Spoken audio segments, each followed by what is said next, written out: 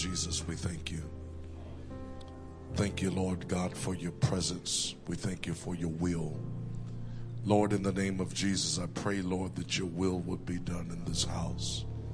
Father, we know that you're here.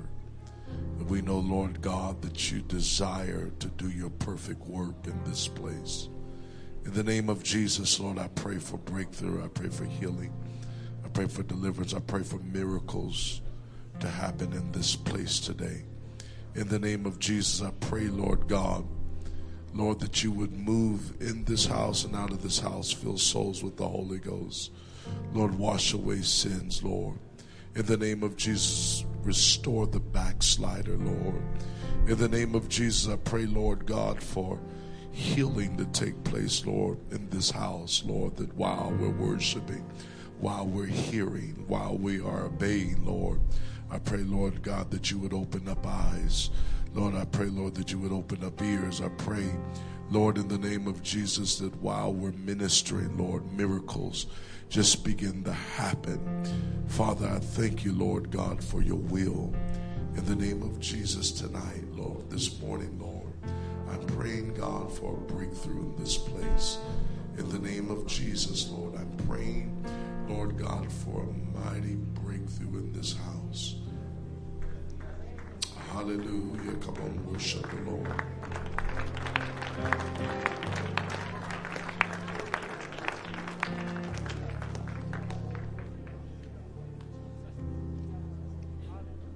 In the book of Genesis chapter 2.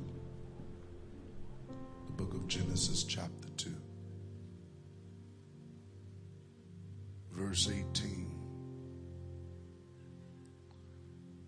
It says, and the Lord God said, it is not good that man should be alone. I will make him a helpmeet for him. You can be seated.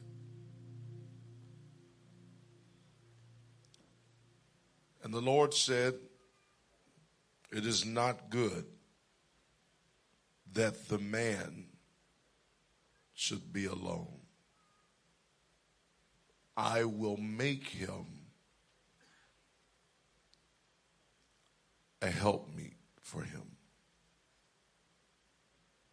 And out of the ground God formed every beast of the field and every fowl of the air and brought them unto Adam to see what he would call them.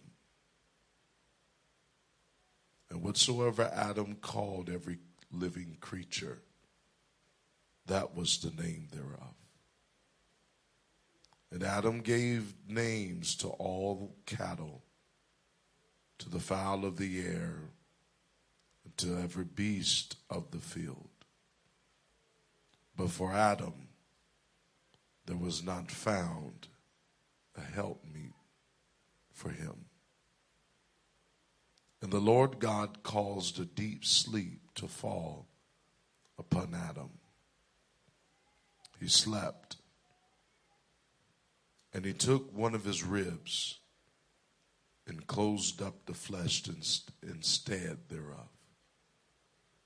And the rib which the Lord God had taken from the man made he a woman, and brought her unto the man. And Adam said, this is now bone of my bones and flesh of my flesh. She shall be called woman, because she was taken out of the man. Therefore shall a man leave his father and his mother, and cleave unto his wife, and they shall be one flesh. And they were both naked, the man and his wife, and they were not ashamed.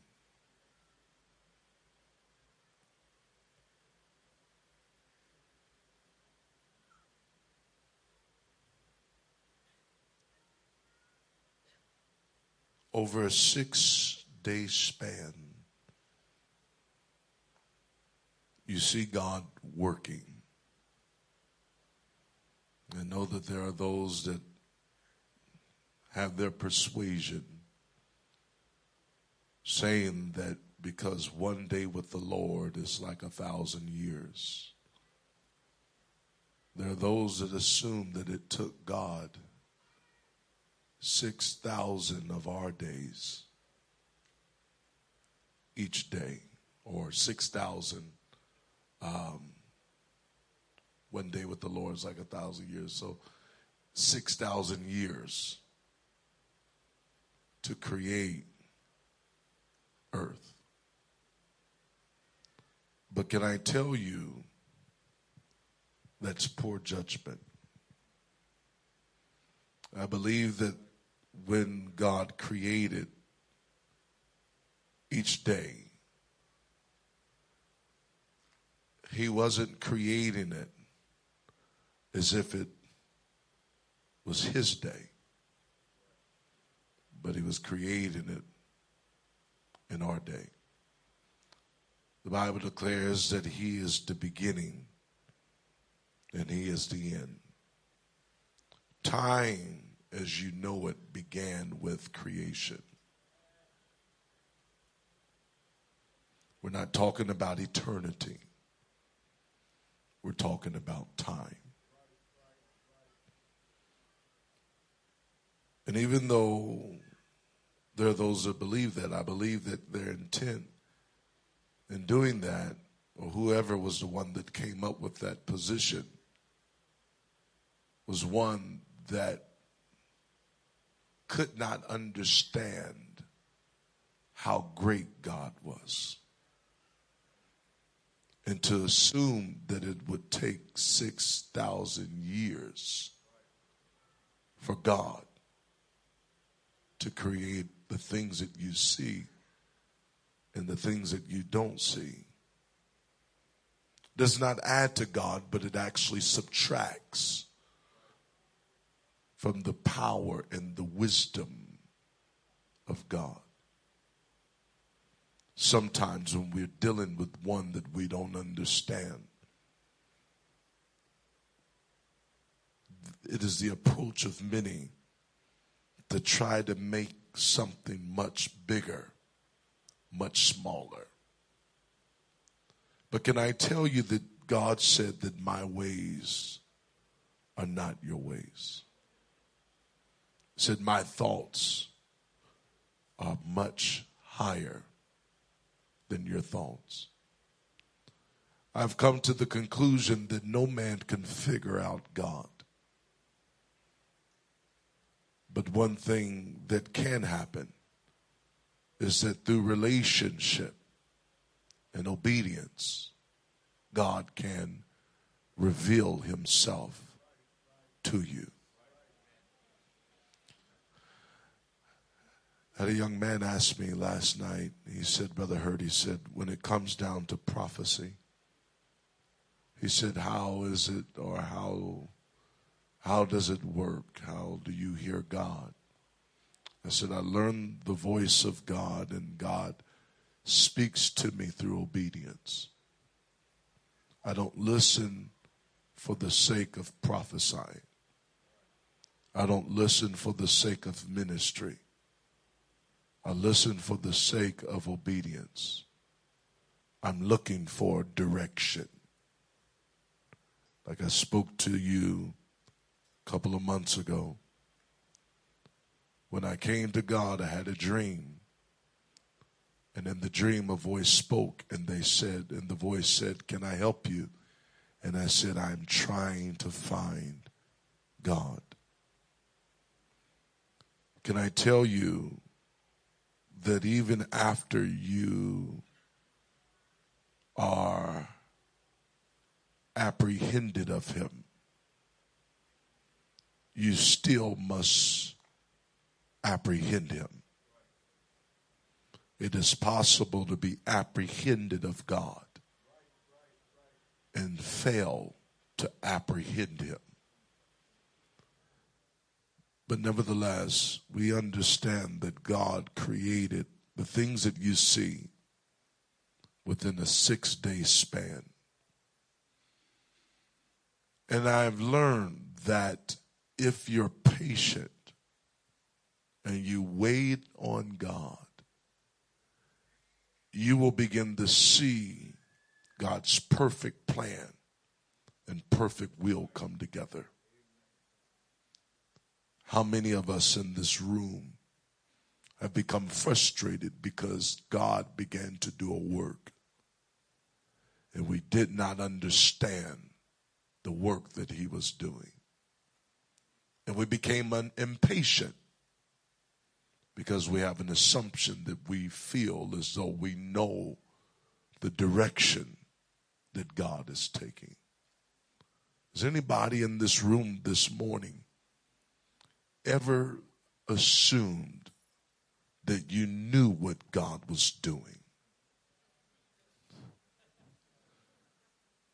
And then all of a sudden, God throws something in, and right when you think you've got it figured out, he does something that actually causes your mind to begin to crash. I've learned not to try to just figure God out. I've learned to try to trust him. Job said, the Lord knows the way that I take. Job had problems as long as he was trying to figure out why he had problems.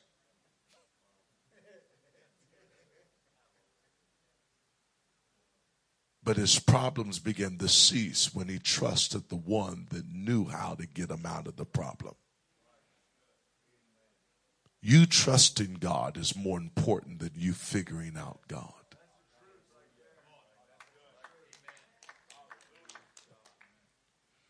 So the Bible declares that God takes a 6-day period. He rests on the 7th day.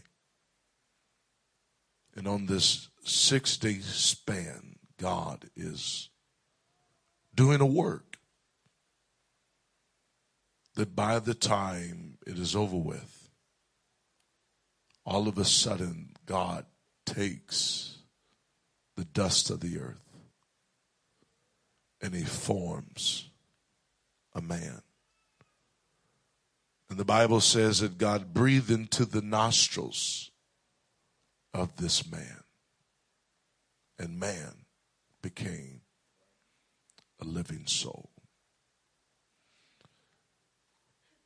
The first shall be last, and the last shall be first. The latter end is always greater than the beginning.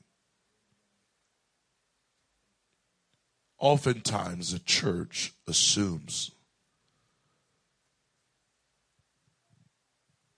that the best days of the church are in the book of Acts. But can I tell you that the principle of the latter end being greater than the beginning is a principle that will transcend any generation. It's applicable to every situation.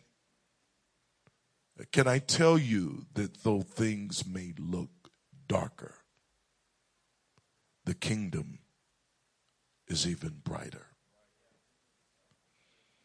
The Bible lets us know that God begins to do a work, and that by the time the man is formed, everything that that man is needed, everything that that man needs has already been made. If there is someone in this room today that would just realize that your needs are in front of you, that whatever it is that you're needing, God has already made a way.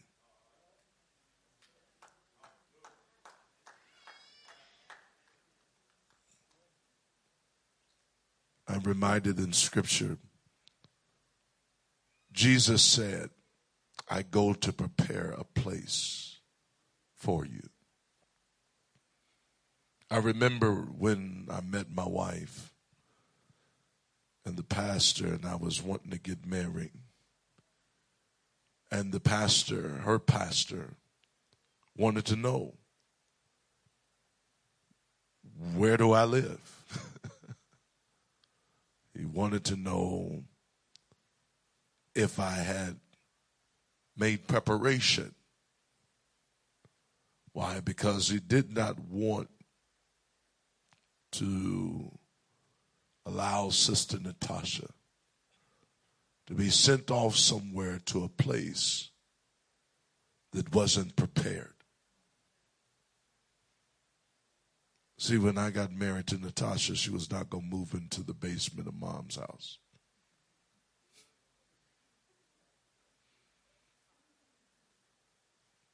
And can I tell you young ladies in this room today, God would never send you to a man that's not ready.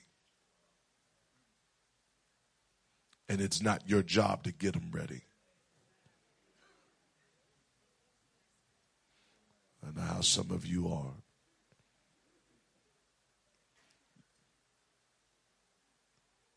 You're going to mess around and you're going to end up being his mama.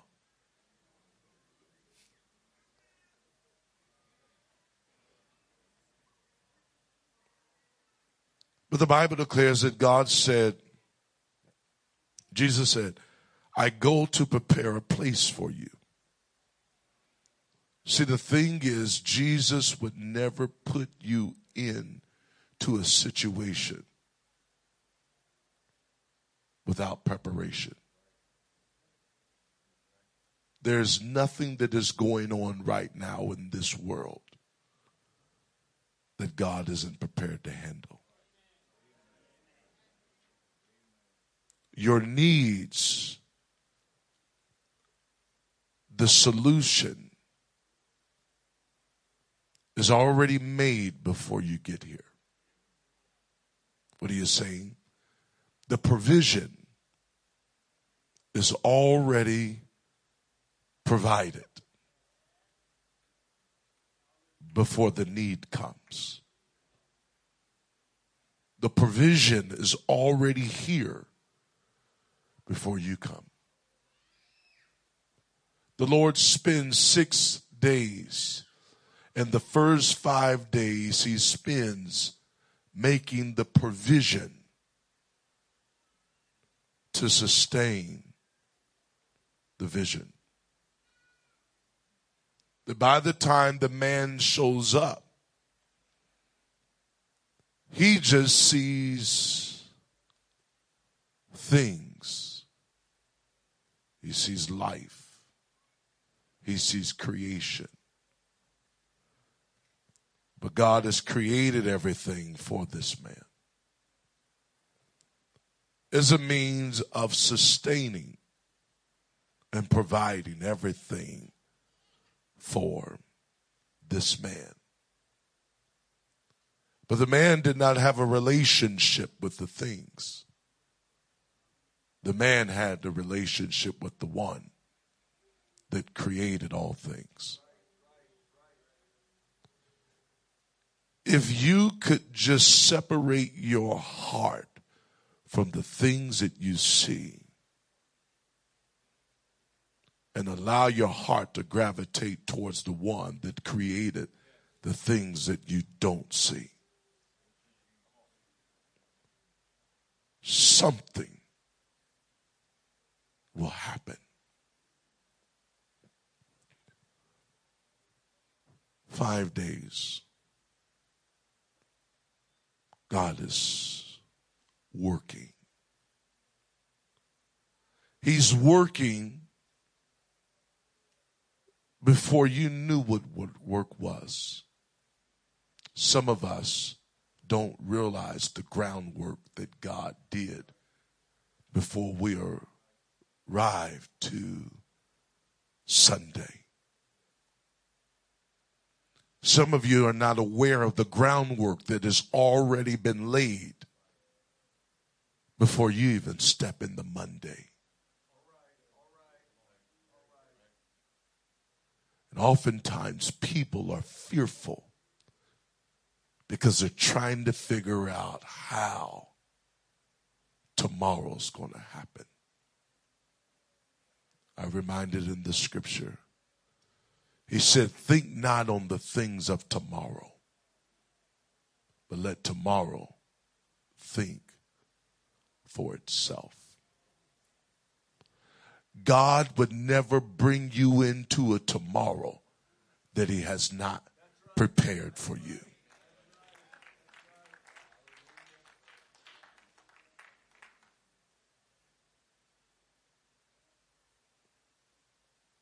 So that being said, the scripture declares that God comes to this sixth day. And when he does, he creates man, forms man from the dust of the earth. It tells the man to be fruitful, multiply, replenish, subdue, and have dominion in the earth.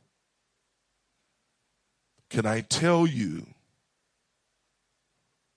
just because you come first don't mean you're first.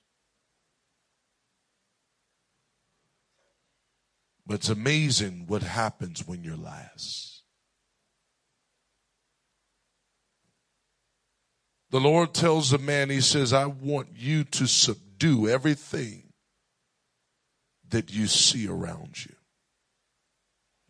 I want you to have dominion over everything that you see around you. I don't know what you woke up with this morning. I don't know what you woke up to this morning. But can I tell you that God wants to bring everything under your feet?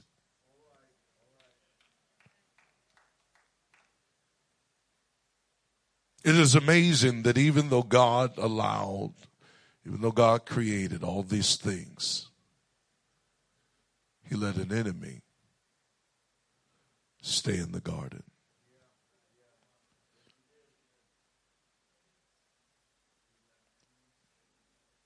Now, when Adam and Eve sinned against God, they were separated from the garden. They were removed from the garden because of their decision. But it's amazing. When Jesus said, I beheld Satan as lightning, he didn't say we did. He didn't say they did. He said, I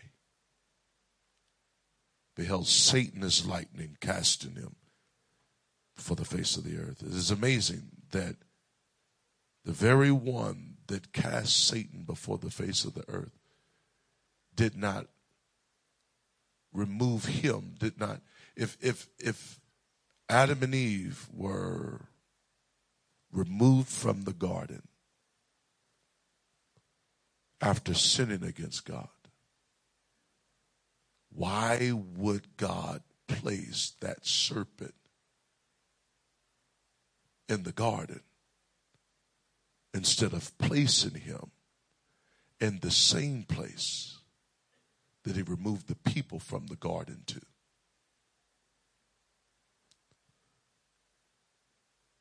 You would have thought that God would have taken that serpent,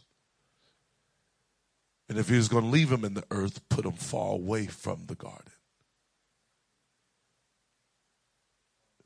It's amazing how the one that begins to war in heaven and creates chaos in the earth, he knew his potential. But sometimes God will let the problem stand in the middle of the relationship. Sometimes God will let the problem stand in the middle of the purpose. Sometimes God will let the problem stand right there in the middle of the promise. Can I tell you that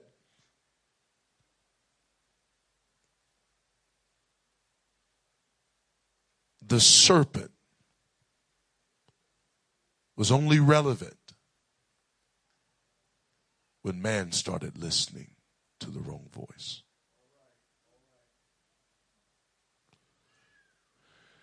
The only thing the serpent could do was lie. The only thing the serpent could do is entice. The only thing the serpent could do was speak. But dominion was not given to the serpent. He could speak all he wanted to, but he couldn't change not one thing. Even though Lucifer, Satan, that serpent, was here before the man was, and possibly here before the earth was. Even though that serpent, even though Lucifer was here before any of this stuff was, that still did not make man insignificant or powerless. Can I tell you that the tenure of your adversary is not greater than the promise or the purpose or the identity or the word that God has spoken to you on the inside of you? The only thing you can do is trust God. You got to trust what he has spoken when you can't feel what he has spoken. You got to trust what he has spoken when you cannot see what he has spoken. See, the thing is, Adam couldn't see God. Eve couldn't see God. But they could see that tree. And they could see that serpent. Sometimes your adversary can manifest himself in a way that he could be seen. And he will play off of your flesh, your human emotion, your carnal mind, and entice you in a way to convince you to go after the very thing that God said. You ain't got to touch that. Can I tell you that just because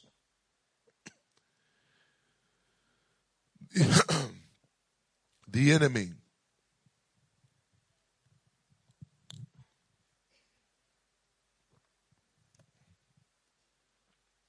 can touch you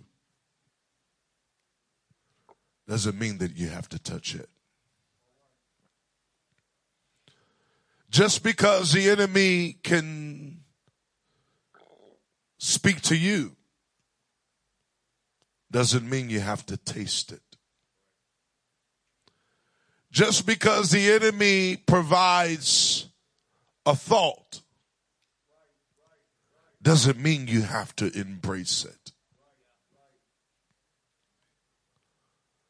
Because the needs that you may have, God does not make the provision after you're made. But God makes the provision before you're made. That's why I am convinced the Bible says, ask for the old path.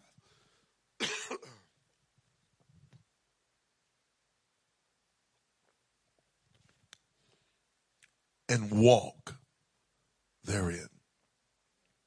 You don't need a new path. You don't need a new way. Ask for the old one. Why? Because God would never put you here and tell you to make your own provision. There are those that are in this room that you spend your life stressing,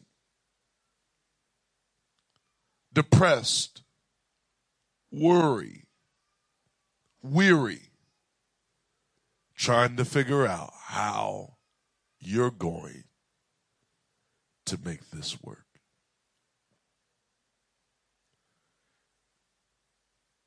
It's not about how you're going to make it work. It's about how this is working for your good. The Bible says all things work together for the good of them that love the Lord and to them that are called according to his purpose.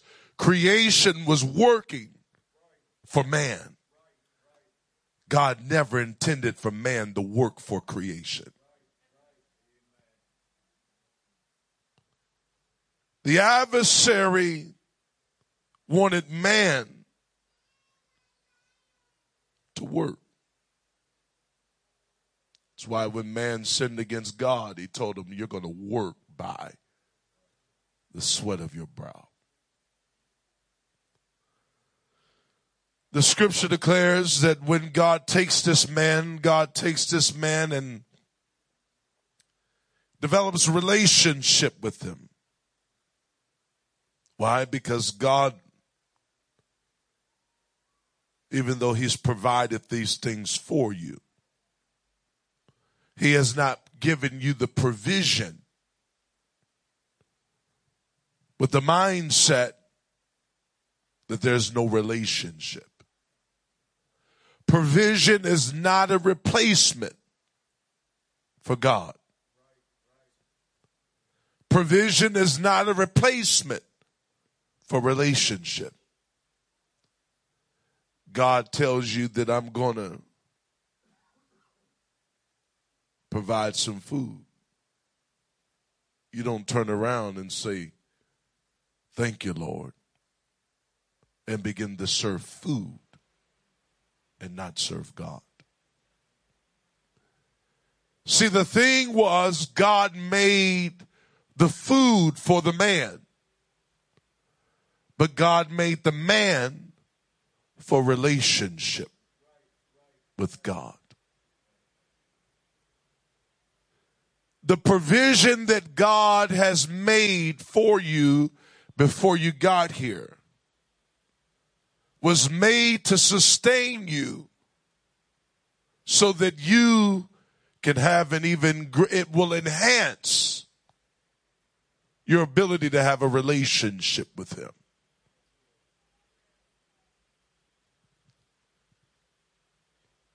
I'm reminded in Corinthians, the Bible says that the married man careth for the things of this world and how he may please his wife. You've got to understand that God has made provision for you, not as a replacement, but as an enhancement. It is to strengthen you. It is to help you. It is to perfect you, but never to replace him. As man was a good steward over the things that God had given him, God said, it's not good that man be alone. Can I tell you that it is possible to have a relationship with God and something still feels like something's missing? You don't reject God to build what you want. But you accept God and you let him build what he wants. You don't reject God and make your own way, but you accept the will and the plan of God for your life and let him have his way.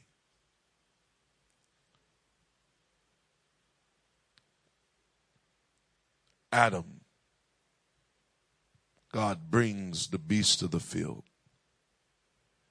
Why? Because if Adam can be consistent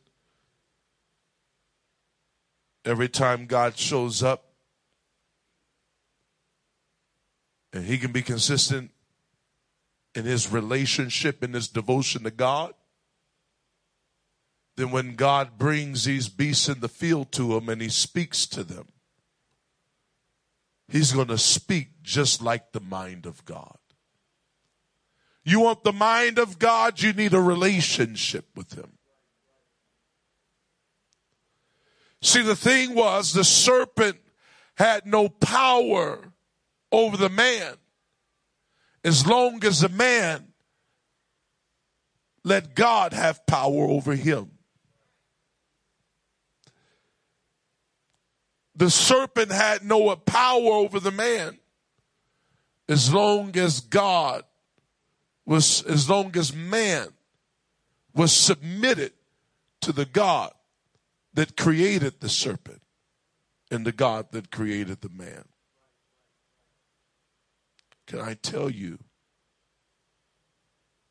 that if you're going to fight this fight, you got to be submitted to God. You can't replace God with creation. What do you mean? You can't serve the creature, and despise the creator. But you must serve the creator, even if it costs you suffering of the creature. Adam's relationship puts him in a position that God says, all right, we're going to go to the next place. You want to go to the next place? You want to go to the next level? You need to be at that next spot that God meets you at in the morning. See, I remember a while back I decided I went to bed late. I might have stayed out late with the preacher. And I didn't feel like getting up to pray at that time. And I woke up and I said, I'll pray later, going back to sleep. And about a half an hour, 15 minutes to a half an hour later, I heard an audible voice speak and call my name, letting me realize that the time period that I thought that I set aside and planned to meet God was actually the time period that God assigned. And that he looked at that moment as an appointment that was set in the books.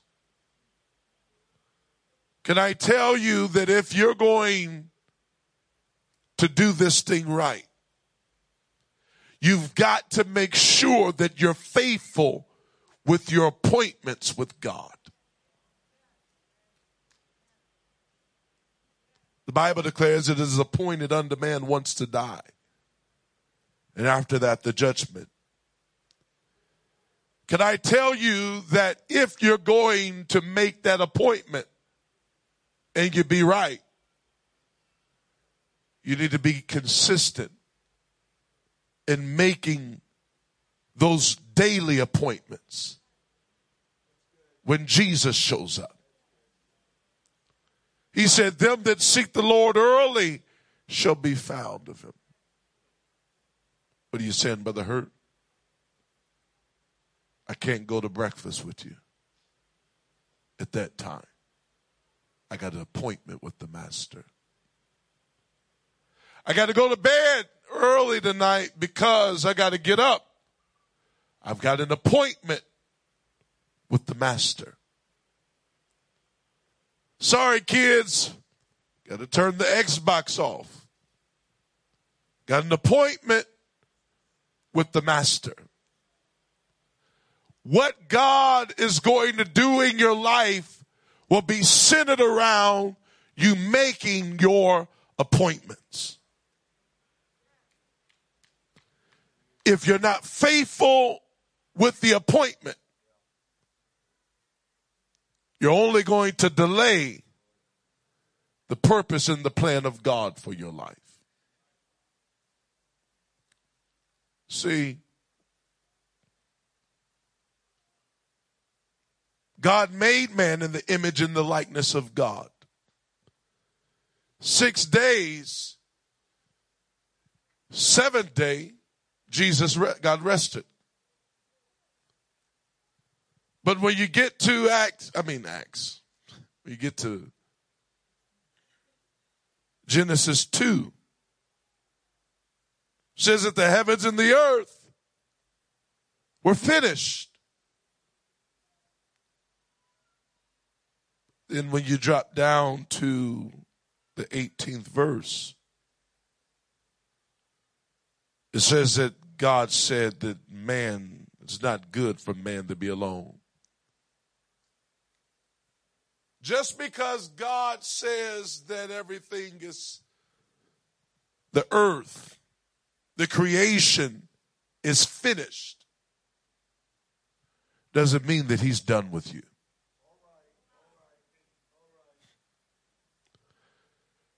Just because God says that everything is finished doesn't mean that there's still not work in you to do.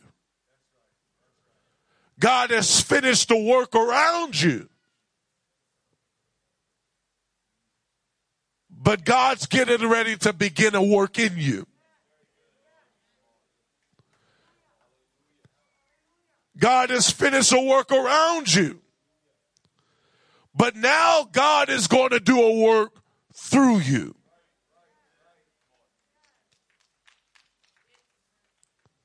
But in order for this work to begin, you've got to be consistent in your devotion, in your relationship with God. God brings the beast to Adam. You know why? Because listen, if you're not faithful when God presents himself to you, then how are you going to be faithful when God presents something else to you? When God would come and show himself and reveal himself and communicate with this man, something about intimacy with God that begins to reveal to you the heartbeat of God. I'm convinced that if God would have presented beasts in the field to the man before he presented himself, man would have served beasts instead of serving God. God has to be first in your life. Before you communicate with anybody, you need to communicate with God. Before you communicate with anything in this world, you must communicate with God. God must be the first one you talk to, and God must be the last one you talk to.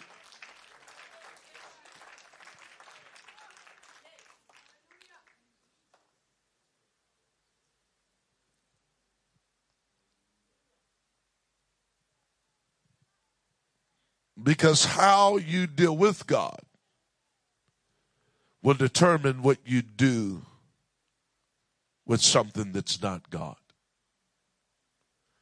How you handle God will determine how you handle anything that's not God. And if you don't handle God the right way, then you'll make a God out of anything.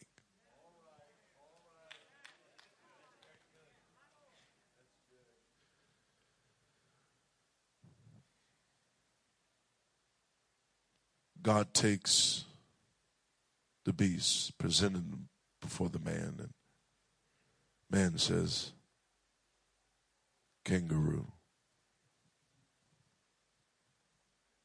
hippopotamus,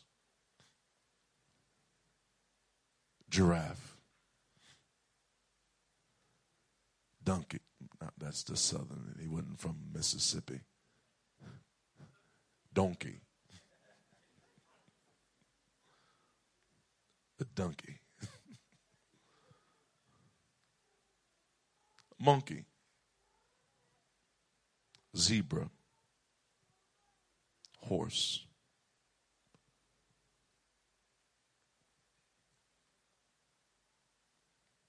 When my wife and I had a son, they brought us a birth certificate and they asked us what his name would be. Whoever signs the birth certificate, whoever gives the name, has the authority. My son didn't name himself. He did not have the authority to name himself. There's some of us in this room that you're wanting God to name things that he's given you the authority to name. Man did not say, Lord, you do it. Man saw the Lord bring it to him. And the Lord said, man, you do this. I have a question.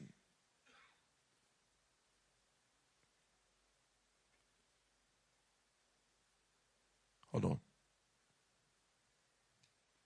I have a question. Are you being, is what you naming, or is something identifying you that you're supposed to give identity to? Are you listening when you should be speaking? Are you taking something that is inferior and letting it speak to you? Or are you speaking to the thing that was inferior? Listen.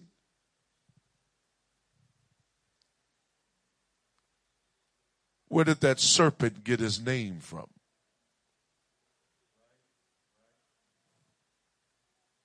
He got it from Adam. When every beast of the field and every animal that was in the field came before Adam, that serpent had to come right along with it. And Adam said, didn't say God said. Adam said, serpent. What do you mean? Not only does God have authority over what he kicked out of heaven, but God has given man authority over what he has cast into the earth. Though man got here after the serpent got here, God gave man authority. Why? Because the first shall be last, and the last shall be first.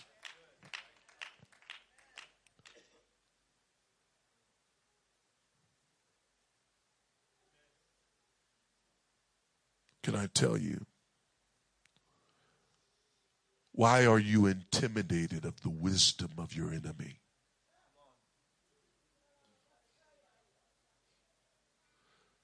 No weapon.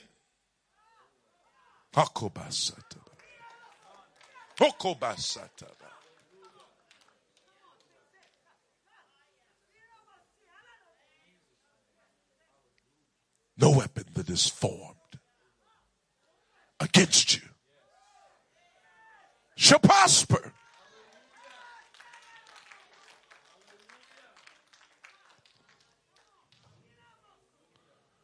Because in order for it to prosper, you must first uproot the foundation.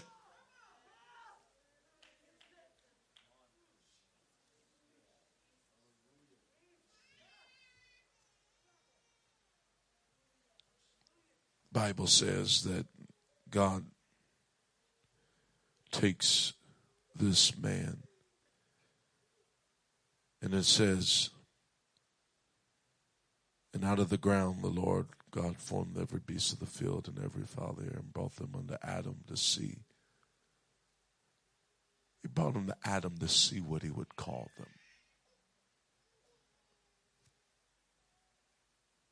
You say, Brother Hurd, I feel like I'm surrounded. Why are these beasts coming to me? Why are these things coming to me?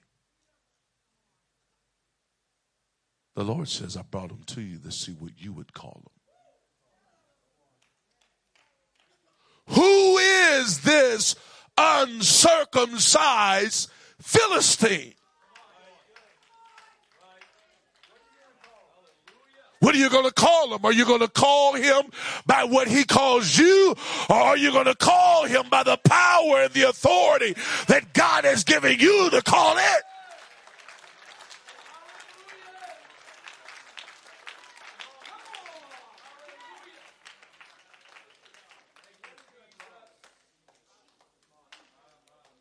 What are you going to call him? You're going to call him big, or you're going to call him a giant? Or are you going to speak from your relationship with God? You're not going to call him after his stature, but you're going to call him based upon the holiness of God. And when you recognize that you are in covenant with God, you can speak and say, who is this uncircumcised Philistine? Who are you?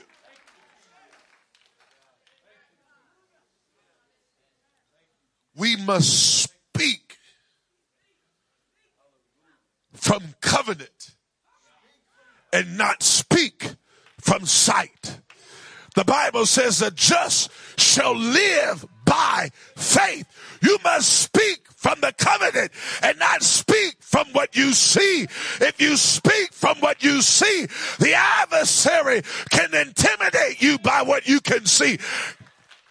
Adam was not the biggest thing in creation when it comes down to stature, but when it comes down to identity, when it comes down to purpose, when it comes down to image, I don't care how big it is on the outside, greater is he that is in you than he that is in the world.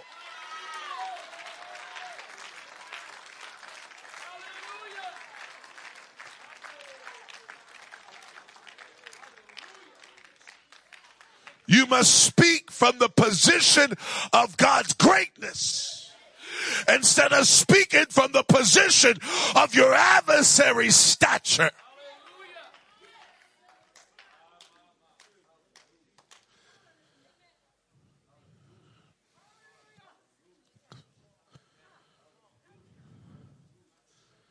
Somebody needs to magnify God right now.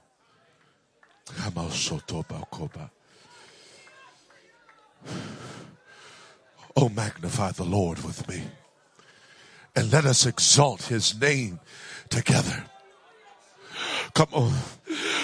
When you speak from the position of his greatness, When you speak from the position of an exalted God, when you speak from the position of an exalted Lord, can I tell you that that giant was no match for a man that exalts the name of the Lord? When the Lord is big in your heart, you're not intimidated by what you see. When the Lord is big in your mind, you can speak to anything that looks like it's bigger than you. Why? Because when God is magnified, you see giants by the covenant.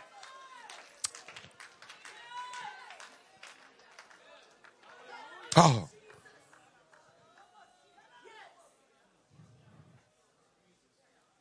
Adam.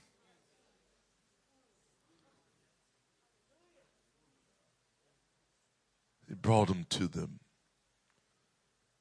to see. I want to see what you're going to call this, Adam.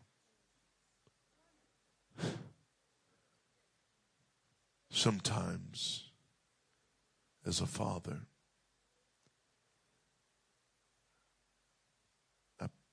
I let my son allow things, you impart, you teach, you spend time, and you want them to get what you've got. So sometimes you will allow something to come before them because you want to see how they're going to handle this. I want to see what you're going to do with what's been imparted to you. You can't respond like the rest of creation because you're not like the rest of creation. You're like the Creator that created the creation. Your image, your identity does not come from the creation, but your image and your identity comes from the Creator. God brings these things to Adam to see if he would respond like his Creator.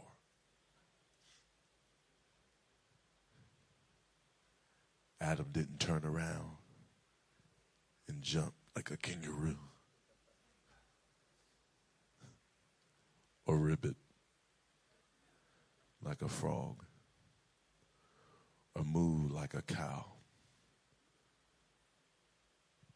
But he opened up his mouth like God and he spoke.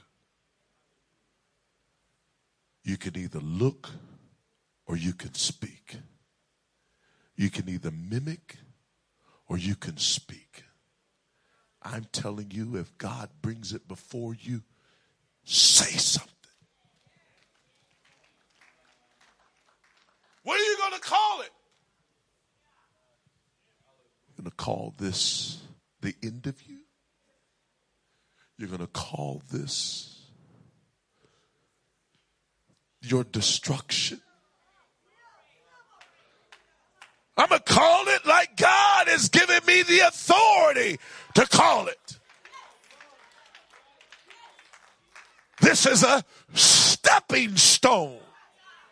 This is a footstool. This is a small thing. It's not a great thing. This is a small thing. You got to learn how to call it like it is.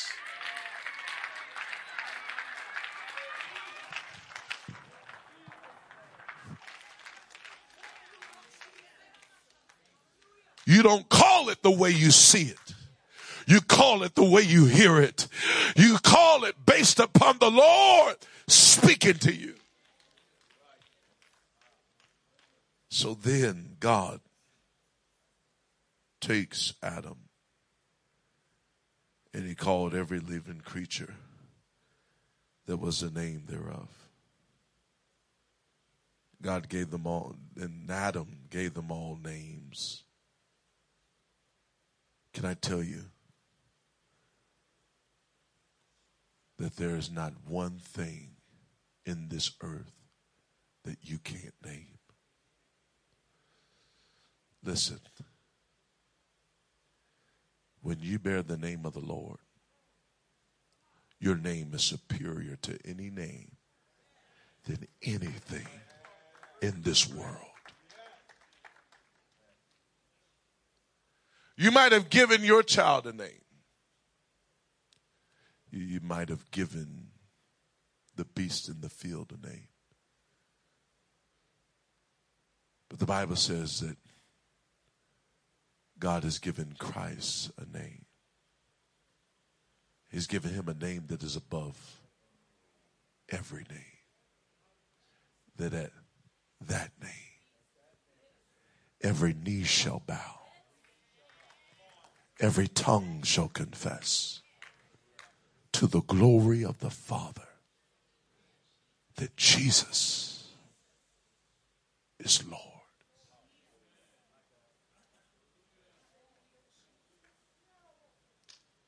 No name greater than the name of Jesus.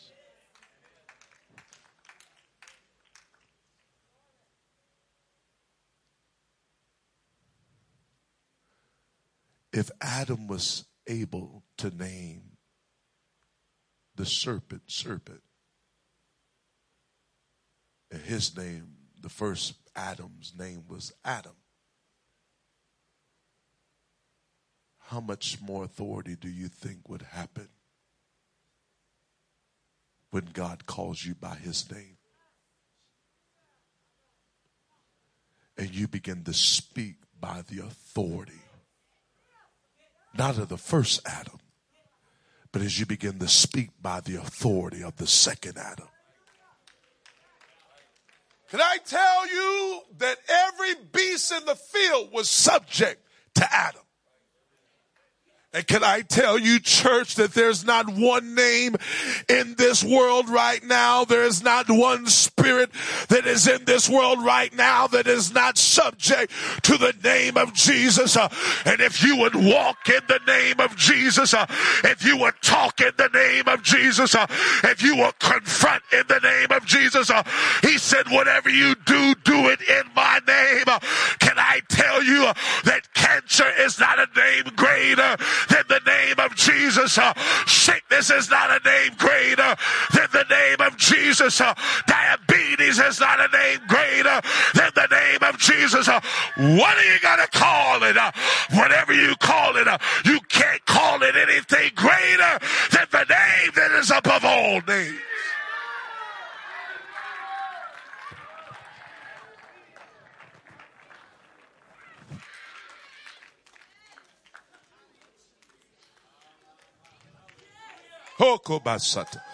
Go ahead and bless his name for a moment. Come on, we ain't going to talk about the name and not bless it.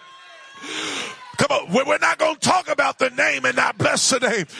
David said, oh, magnify the Lord with me and let us exalt his name together. Come on, you want to magnify the Lord? You got to exalt his name. You can't magnify the Lord and keep his name small. You can't magnify the Lord and keep his name little. But something happens when you magnify the name. Something happens when you exalt that name. Something happens when you lift up the name of the Lord. Hallelujah.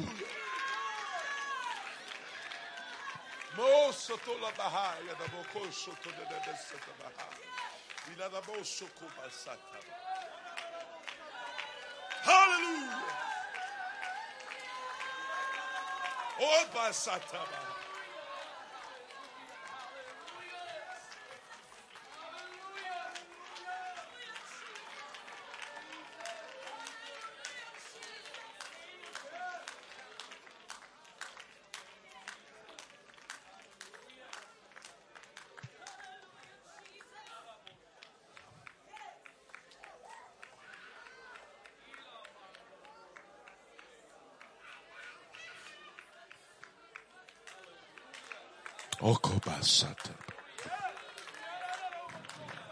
You've got power with God. You speak from the position of his greatness. You stand from the position of relationship. Come on, you stand from the position of covenant. Come on, when you speak from the position of the covenant. Come on, you speak from the position of his identity. You speak from the position of the name that he has put upon you. You've got authority with God.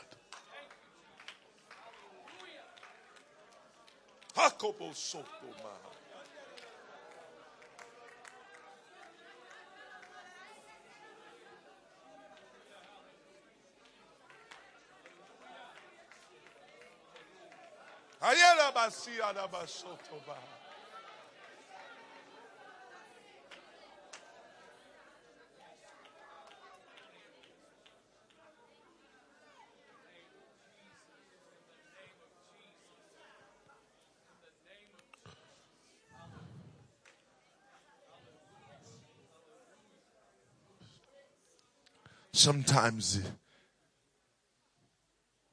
things will want you to call it big. But God lets it come before you to see if you'll call it small.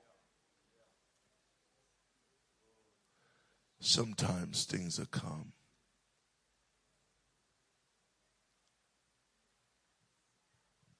and it'll want you to call it your demise or your destruction. And God said, I want you to speak from the position of victory. You don't call your enemy what your enemy calls himself. You call your enemy what God has put in you to call him.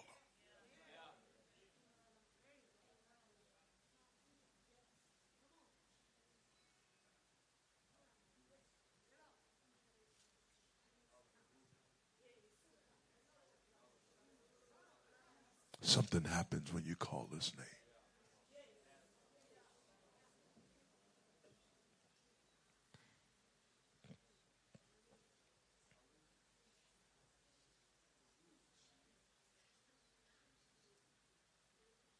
God brings them all. Says, all right, I see how you're going to do this. You're doing right, son. Sometimes you can have you ever received a prophetic word, Brother McGirt? You ever received a word, Brother Stalin, from God? God's talking about, I got greatness in you. I got a plan for your life.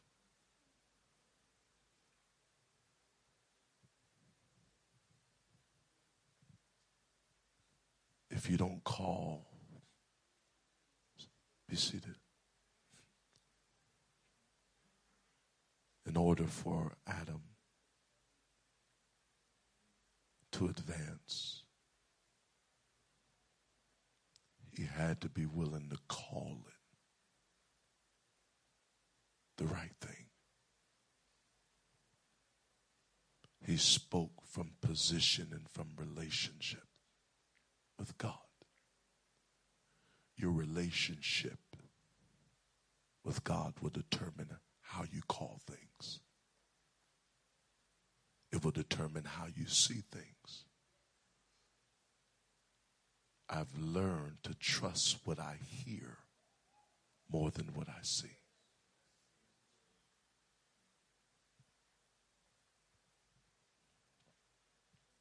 Adam calls it like he hears it. God says, all right.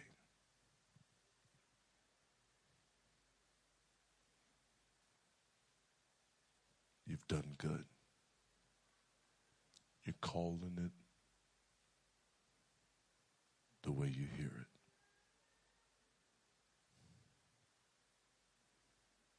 Now I'm going to let you see what I told you. It's amazing that God has already made everything, all the provision that man needs is already there.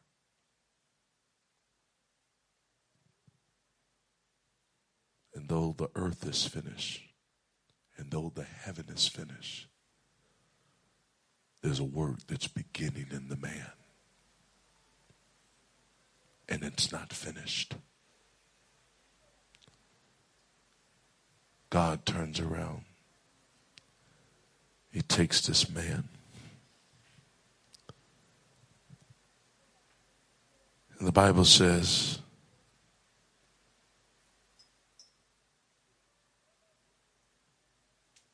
and Adam was there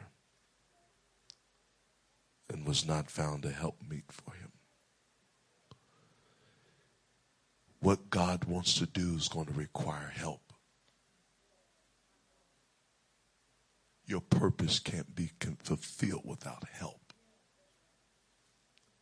God had a plan. He takes man. The Bible says he caused the deep sleep to fall upon him.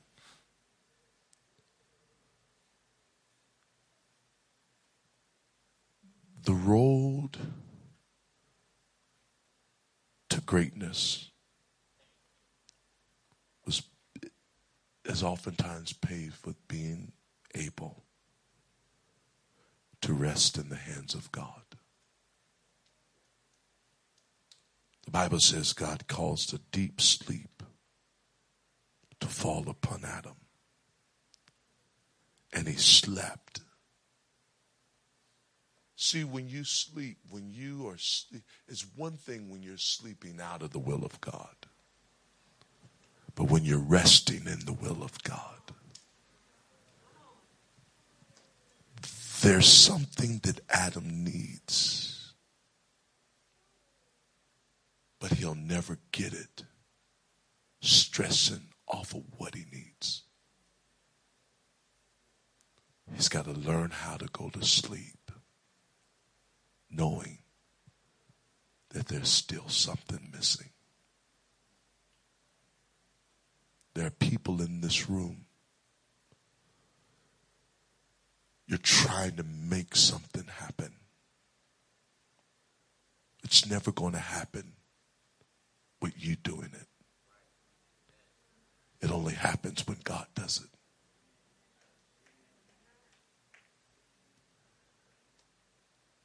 it. He needs you to rest. There's some people in this room this morning that God's going to cause peace to come upon you. You're going to enter into his rest. I'm going to quit stressing over this. Quit stressing over that. I'm obedient to God. See, some assume that I passed that test, but I still don't there's still something else.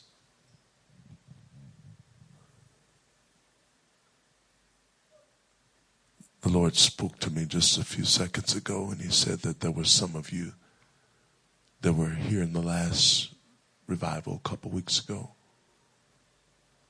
And when you left, you were like, I know that God has done some things, but there's still something else. There's still more. And some of you you're frustrated. You're stressed out. Your mind is beating you down. And the reason why is because you were expecting to find what you needed and you just obeying God. But sometimes what God is going to do comes when you learn the rest after you have obeyed the will of God. While Adam slept, not a shallow sleep, but a deep one. You ever went to sleep and you had so much stuff on your mind, couldn't really go to sleep? To fall into a deep sleep, you got to let some stuff go. fall into a deep sleep. It's hard to, you ever slept somewhere uncomfortable? Brother Hurt don't like roaches. Straight up. I hate them. You hear how I breathed on that? Almost lost my breath. I hate them. I don't like sleeping somewhere and it stink. You ever got somewhere and it just feel like you just start itching?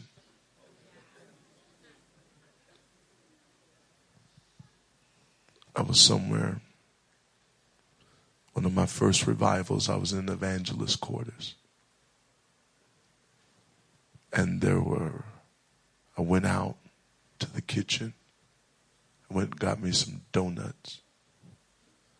And I was like, got these donuts. You know how you be kind of dancing when you got something you like? Like, hey.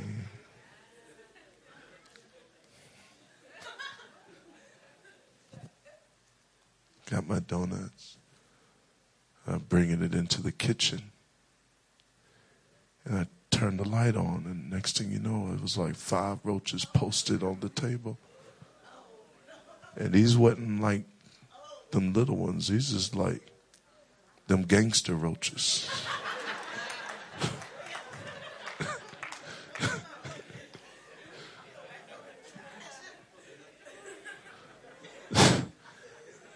I promise you one of them had a desert eagle.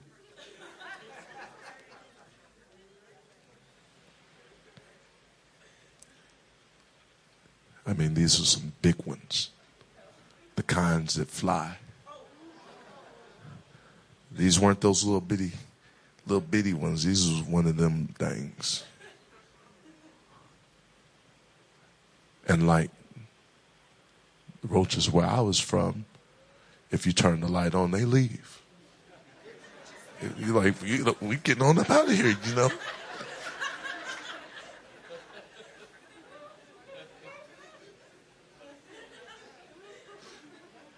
You know, at least they respect you. We know we ain't supposed to be here, man. We just go on back, man. We just.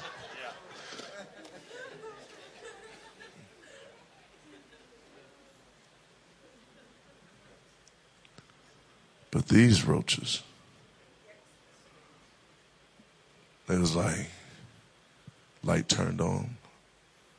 It just stood there. Turned the light off. Turned it on. It was like, what's happening? The problem?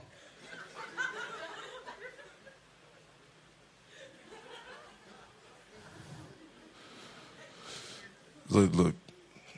You can have the donuts. I'm good. I don't want no smoke. So I just left. I just left. I didn't even turn the light off. I just left.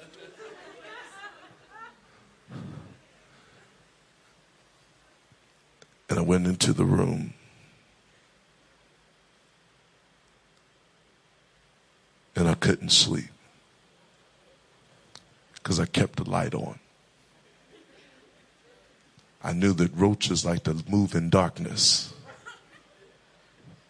But they don't like to move in the light. So I kept the light on. Because I didn't want to get attacked in darkness.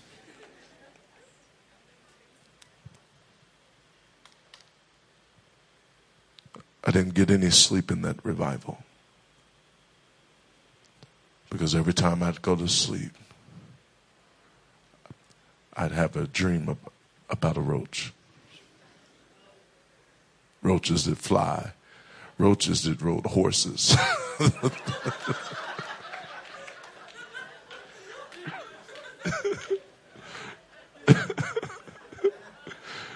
Roaches that crip walk.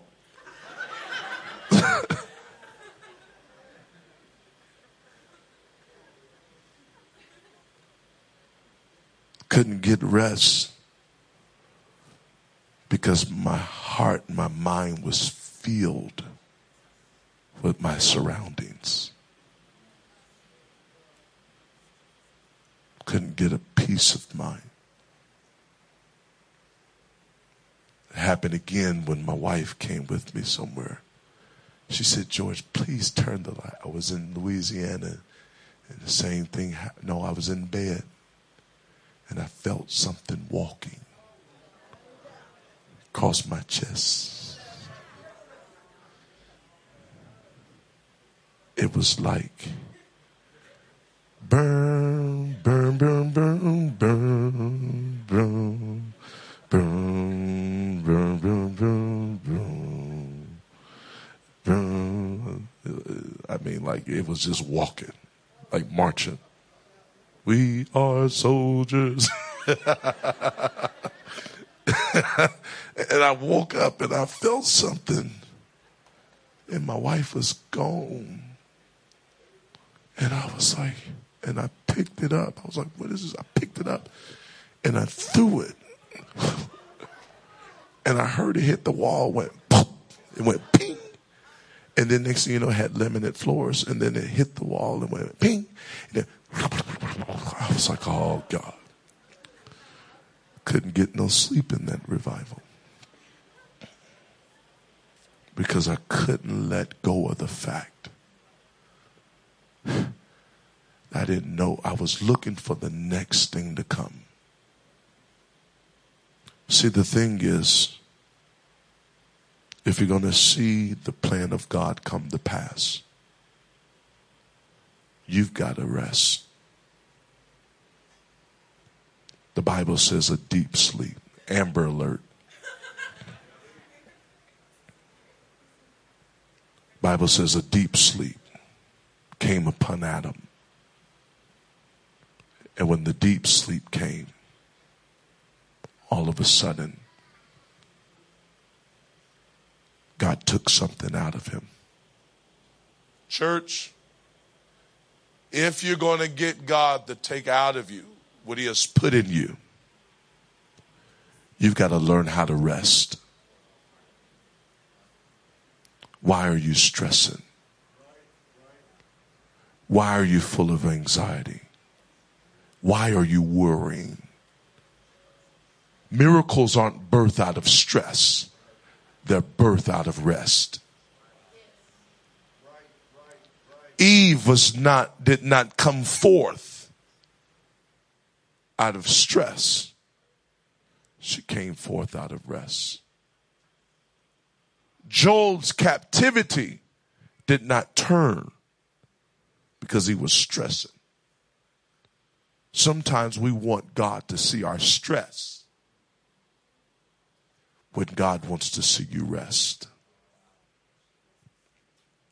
Because rest is a testimony of comfort. Rest is a testimony of trust. But when you go into a deep sleep, that means he feels that rest is more important than not getting what he wants. He is content. The Bible says godliness with contentment is great gain. And all of a sudden, while he's content, out of contentment, a deep place of contentment. God wants to bring you to a deep place of contentment, my sister. God wants to bring you to a deep place of contentment, my brother. And if you will be content, all of a sudden, you're going to wake up. And what he put in you will be standing right in front of you. Would you lift your hands? I want you to say, Lord, teach me how to be content.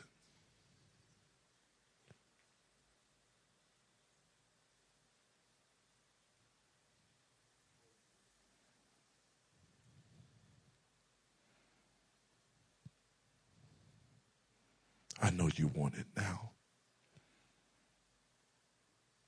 But will you be content if God wants it later?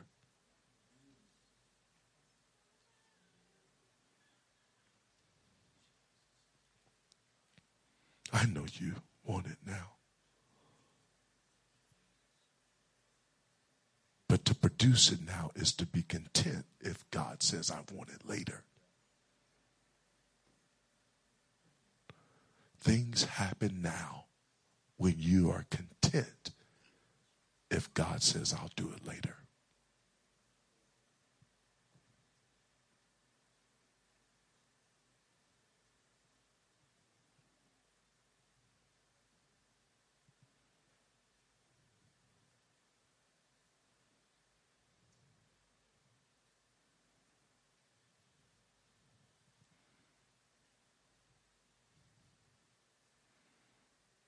God takes that man and takes a bone out of him, forms this woman.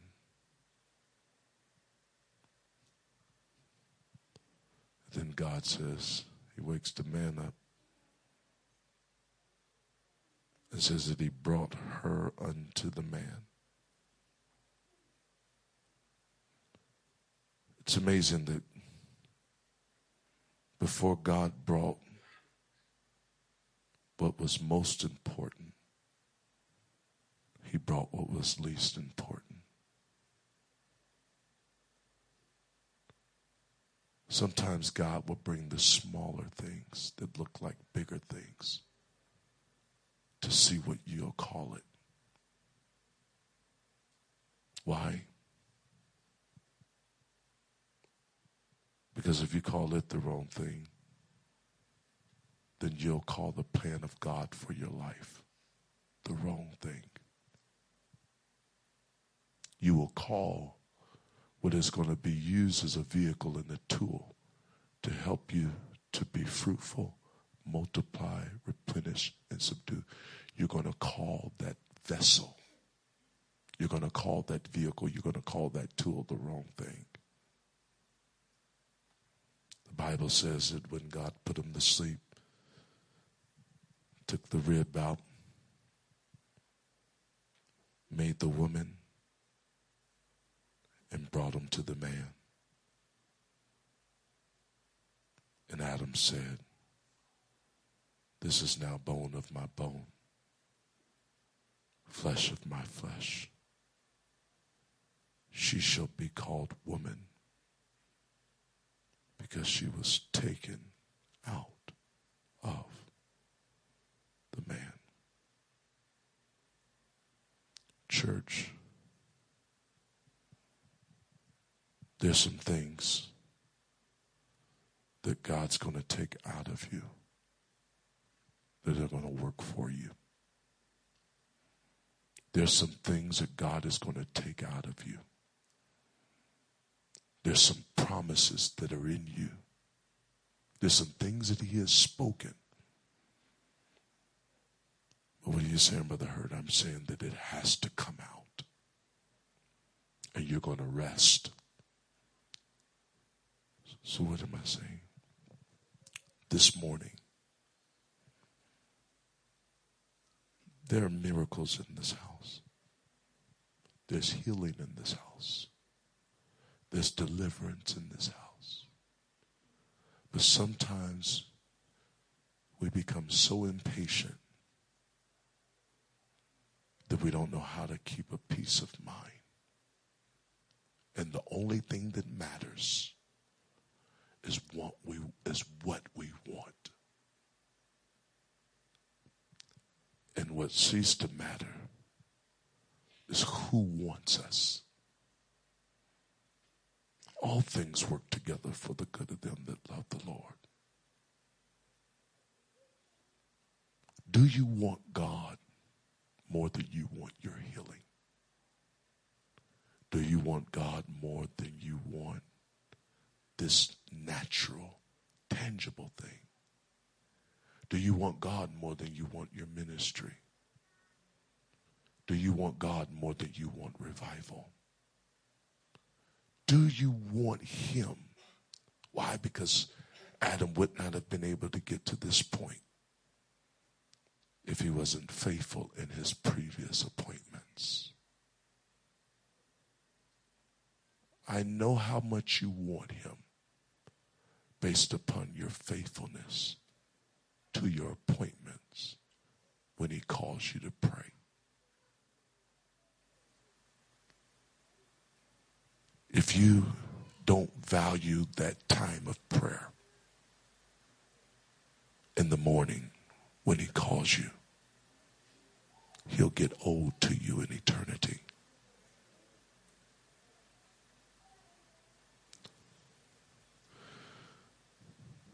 But if you'll value him, if you will put him first, there's going to be a peace. And I believe I feel peace in this house right now.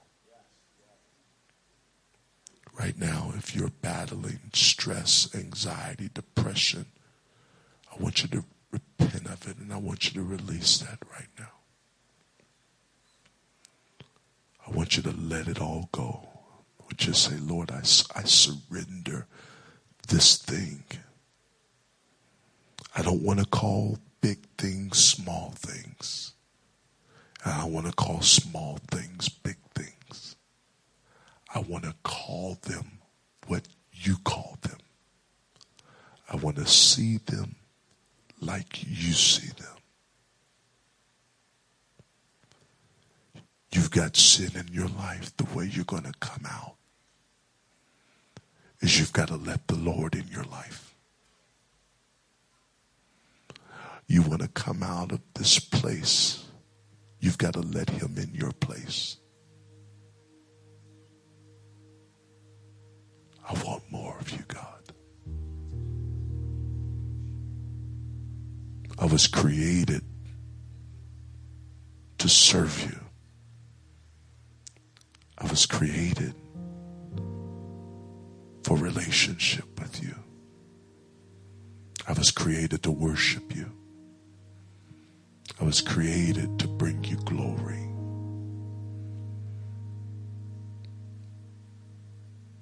And I know that restoration is happening in my life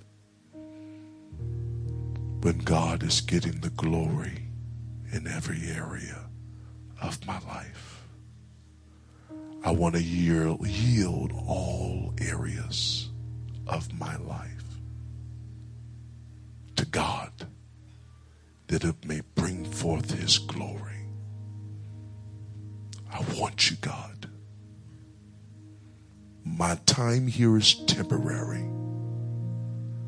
but my relationship is eternal. I'm thirsty for you. There's somebody in this house this morning that you lost your thirst, you lost your hunger.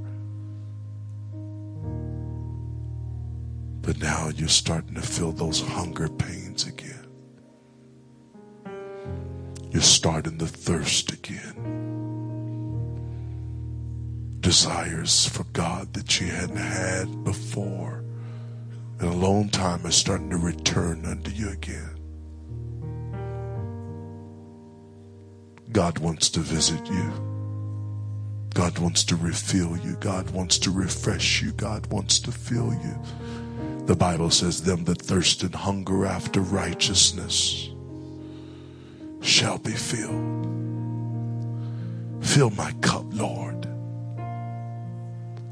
I lift it up, Lord. Come quench this thirsting of my soul. Bread of heaven, feed me till I want no more. I lift it up. Somebody in this house needs to let God fill you with his spirit. Somebody in this house needs to let God fill you with his presence. Somebody in this house needs to let God fill you with his peace, fill you with his mind, fill you with his joy, fill you with his fruit. Is there somebody in this room that says, Lord, I want you to do something in me? God, I am going to be content. And through contentment, I can rule. Through contentment, I can reign. Through contentment, I can give birth. Through contentment. Come on. There's authority in your contentment. Come on, in the name of Jesus this morning. Hallelujah.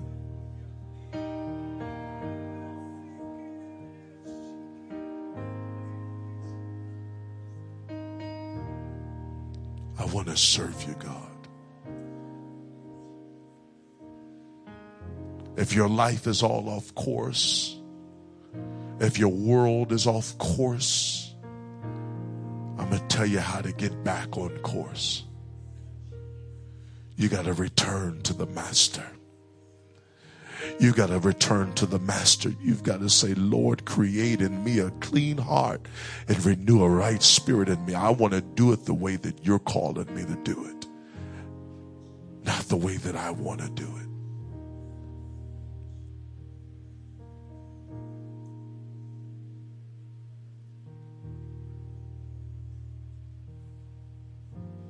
Oh, God.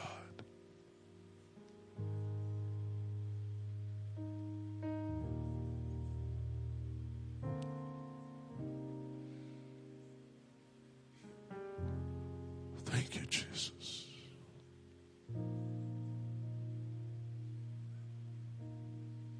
Faithfulness.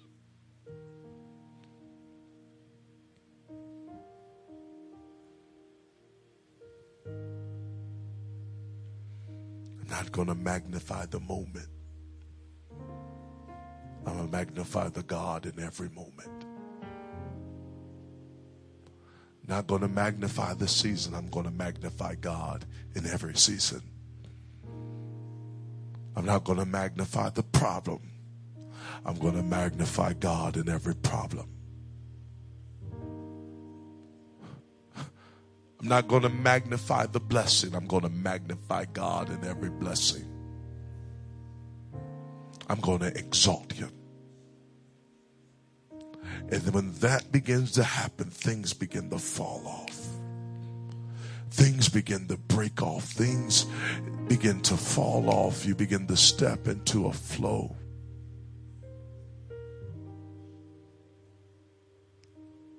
Bible says, he who believeth on me, as the scripture has said, out of his belly shall flow rivers of living water. I know you believe. But is it the way the scripture has said? You got to be content in what the scripture has said. You've got to rest in what the scripture has said. You've got to let what the scriptures say persuade you more than what the enemy is saying, what circumstance is saying, what life is saying.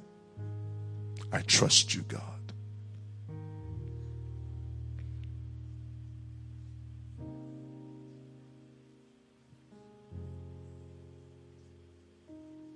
If you're ready to surrender all and come walk with God, you're ready to surrender your life completely to God, your will, your heart, your ways completely to God, I want you to stand to your feet.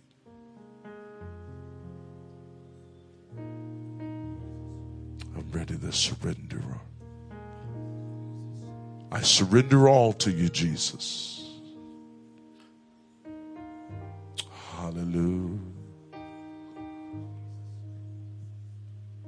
It's not about my mother. It's not about my father. It's not about my sister, my brother, my husband, my wife, my girlfriend, my boyfriend. It's not about none of them.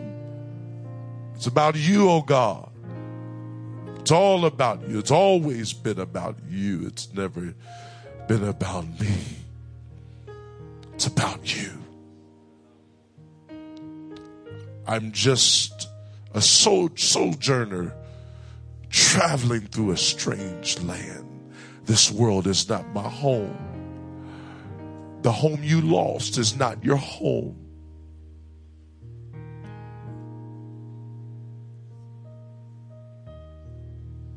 The place where things died is not your home. Everything in this world was meant to be here temporarily. Nothing that has been created in this world has been meant to be here forever. This all shall pass away. And when it is over with and done, you're going to be standing upon the word of God. He said, heaven and earth will pass away. He said, but my word will always stand. What you need more than anything is you need to obey the word of God. If you can obey the word of God, you can stand forever, even throughout eternity. You obey the word of God, you can live forever, even throughout eternity. There's somebody in this room this morning that wants nothing less, nothing more than the word that God has for your life to be fulfilled. If you'll do that, God will baptize you in the Holy Ghost. You've never been baptized in the Holy Ghost. You never talked in tongues. The Bible says you have not the Spirit of God, you're none of His. But the Bible says in the last days, He said, I will pour out my Spirit upon all flesh. Ask and it shall be given. Seek and you shall find. Knock and it shall be open. You want the Holy Ghost. If you've never talked in tongues, but you want Him today, I want you to raise your hands, and I want you to raise it very high. Never talked in tongues before, but you want it today. Keep it lifted. Keep it lifted. God's going to do it. God's going to do it. God's going to do it. You that have your hand lifted, step out to the aisle. Step out to the aisle. You don't have to come down, just step out in the aisle. Have you been baptized? Where? What church? Okay. If you have been baptized, you're going to need to be baptized again. In the name of Jesus Christ. If you've been baptized before, if you were baptized once, but it was in the name of the Father, Son, and the Holy Ghost, you need to be rebaptized. Once again, that is a traditional formula, but not a biblical one. Tradition may be able to get you membership into a local congregation, but God's not looking for a local congregation membership. He's looking for kingdom citizenship. And you got to be born again of water and of the Spirit. The name must be spoken in order for your sins to be remitted. In this church this morning, if you've never been baptized, sister, were you baptized? Where were you baptized? Huh? They baptized you in the Father, Son, and the Holy Ghost. You need to be rebaptized again in the name of Jesus Christ for the remission of sins.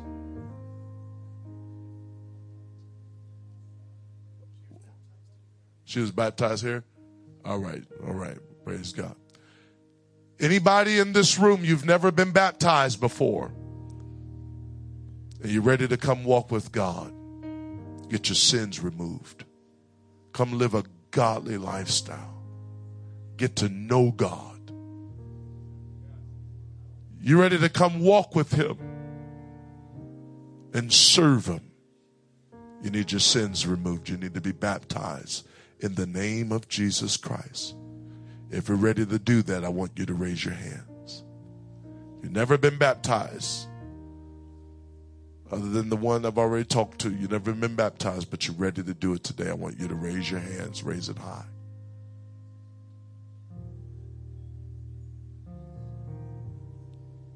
Those that, my brother, you could head to the back. Sister Spriggs has her hands lifted. Wave your hands. Go to the back. Sister, they're going to pray you through to the Holy Ghost in the back. My sister with the blue skirt on, just head to the back. My brother, head to the back. You want the Holy Spirit, my friend? You can head to the back. Come on. Hallelujah. Heaven rejoices when a sinner repents.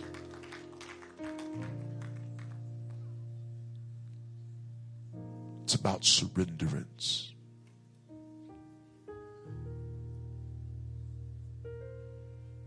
Submission to the will and the plan of God. My sister with the blue dress on, I want you to raise your hands. With the blue dress, with the pink, with the afro puff. Huh? Oh, my bad. It's blended. It's kind of hard to see from back here. I want you to raise your hands. I want you to raise your hands. All right. Raise it high. I want you to say, God, not my will, but your perfect will be done. My sister, sometimes obeying the voice of God. Jesus said, I did not come to bring peace. He said, but I came to bring a sword. And sometimes bringing the sword will make you feel like you're having to choose between people and God. Sometimes people are making their own choices by choosing what side of the sword they're going to be on. The Word of God, when you submit yourself to the Word of God, you've got to get used to people walking away. But if you try to hold on to what tries to leave, you'll miss the will and the plan of God for your life. You're more fearful of losing than you're more appreciative of gaining. I want you to trust the process of God for your life. And in doing that, what you're going to do is you're going to let God, you're going to say, Lord, I trust you. It is amazing that sometimes people have a way of intimidating. But if you'll trust God and say, Lord, listen, I don't know who you are, but you let people control you by what they say. They say things to your heart that is opposite of what you actually are feeling. And it's like to gain a response out of you. And all it is a form of manipulation. They're manipulating you. You can never please them. But you become a slave to trying to do what is impossible for you to do. They want you to make them your God. But the scripture says, hear, O Israel, the Lord your God is one. And him only should you serve. Sister, in this life, there's only one God you've got to serve. And that is Jesus. And if you will do that, if you don't succeed at anything, but you succeed in pleasing God, nothing else in this world matters.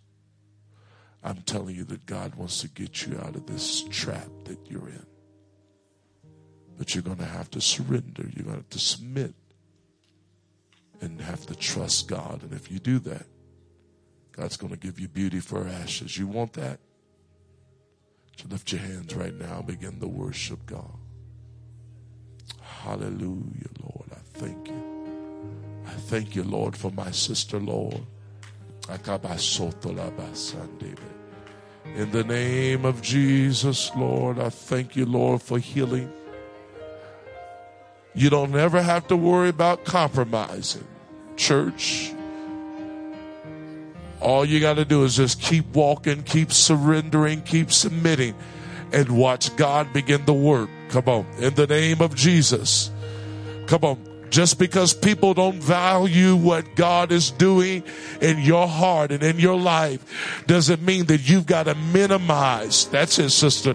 You don't have to minimize what God is doing. God has been good to you. Come on, in the name of Jesus. That's it. Come on, somebody. That's it, in the name of Jesus. I'm going to get my deliverance tonight. There's a spirit of restoration upon you right now, my sister. In the name of Jesus, you're going to let God work. Come on. You're going to let him have his way. Oh, God. Come on. That's it, in the name of Jesus. That's not just a word for her, but that's a word for a few other people that are in this house right now. Come on, because sometimes the adversary can bring a sword. Sometimes a sword can fall right in the middle of your house. It can fall right in the middle of friendships. It can fall right in the middle of relationships. But if you will esteem the voice of God above all relationship, God knows how to bring order to every relationship in your life. When you prioritize your relationship with God first.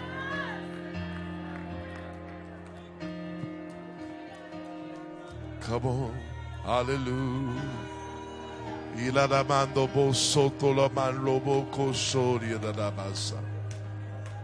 Hallelujah. It's time to do it. Hallelujah. Oh yeah, there you go. Victory. You can either call this season defeat or you can call this season victory. You can either stand from the position of what you see or you can stand from the position of what you hear. I hear the sound of an abundance of rain. You got to understand, church, you're either going to walk by what you see or you're going to walk by faith. The just shall live by her faith.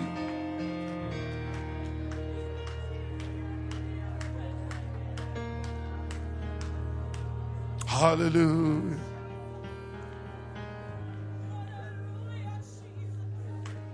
You can get your sins washed away today. You can get your deliverance today. You can get your restoration today. You might have failed God miserably yesterday. And you can get the victory today.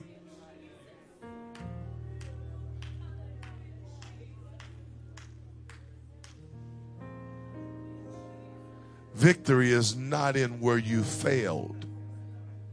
Victory is in his name. You hear me? Victory is not in where you failed at. Victory is in his name. Victory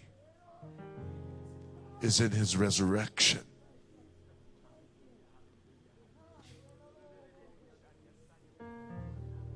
You've got to walk in the resurrecting power of God. Let God revisit you. Let God refill you. Let God renew you. Let God restore you. Let God heal you. Let God refresh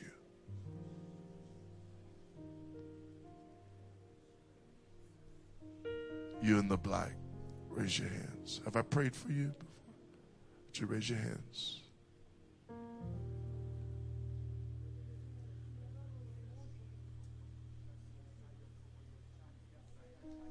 I saw you make it. You had to make a bold step of faith.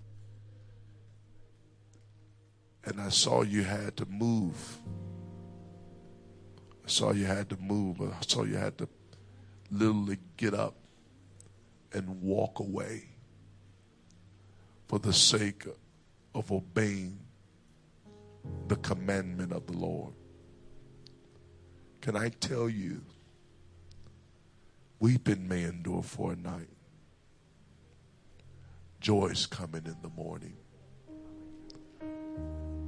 Abraham had to leave his father's house to pursue a city whose builder and maker was God. I hear people in the wind talking about you. Because if anybody that was set for success, it was you. But you're living in a lower place than what people expected for you.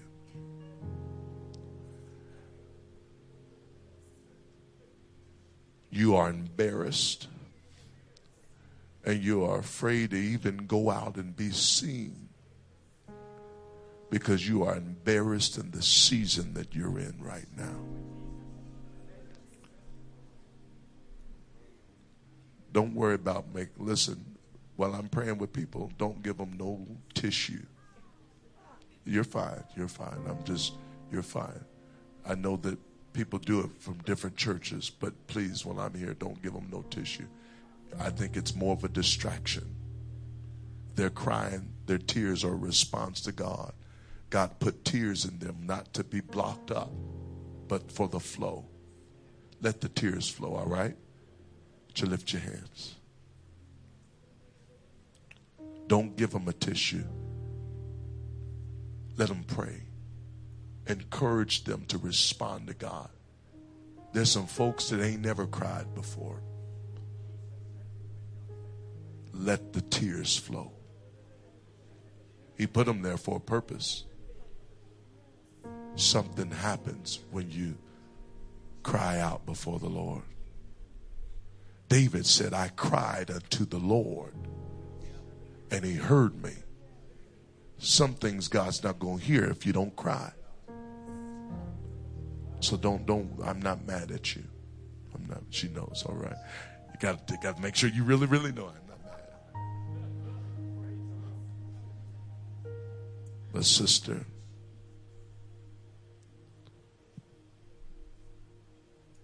sometimes God will destroy a plan to cause you to return back to the plan that he has prepared for you. Like I said, when God created creation, he already had a plan.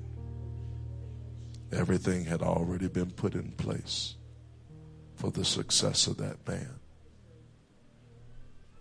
It is iniquity when we go and try to do our own thing.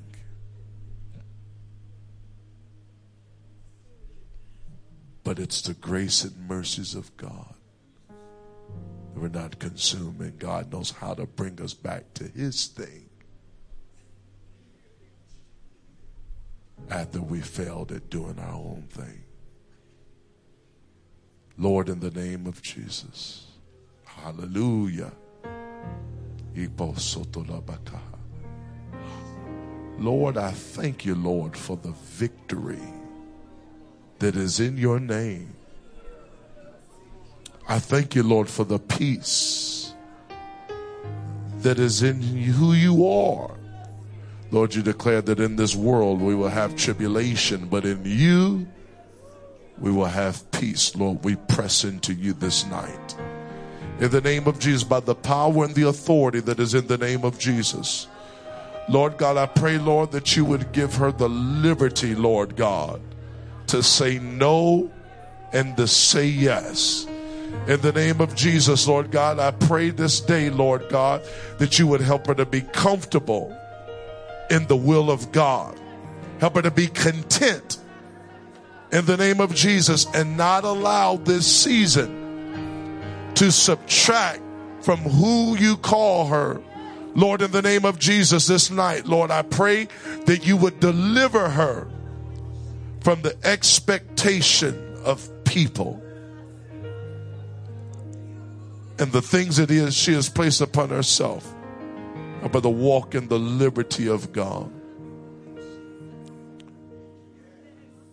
Mighty worship the Lord. I surrender all. I surrender all. Come on, is there somebody in this room that will surrender all?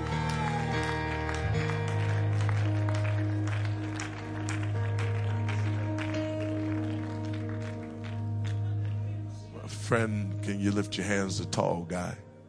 Yes, sir. Raise your hands towards heaven. What is your name? Jeremy Robertson. Brother Jeremy, raise your hands towards the Lord.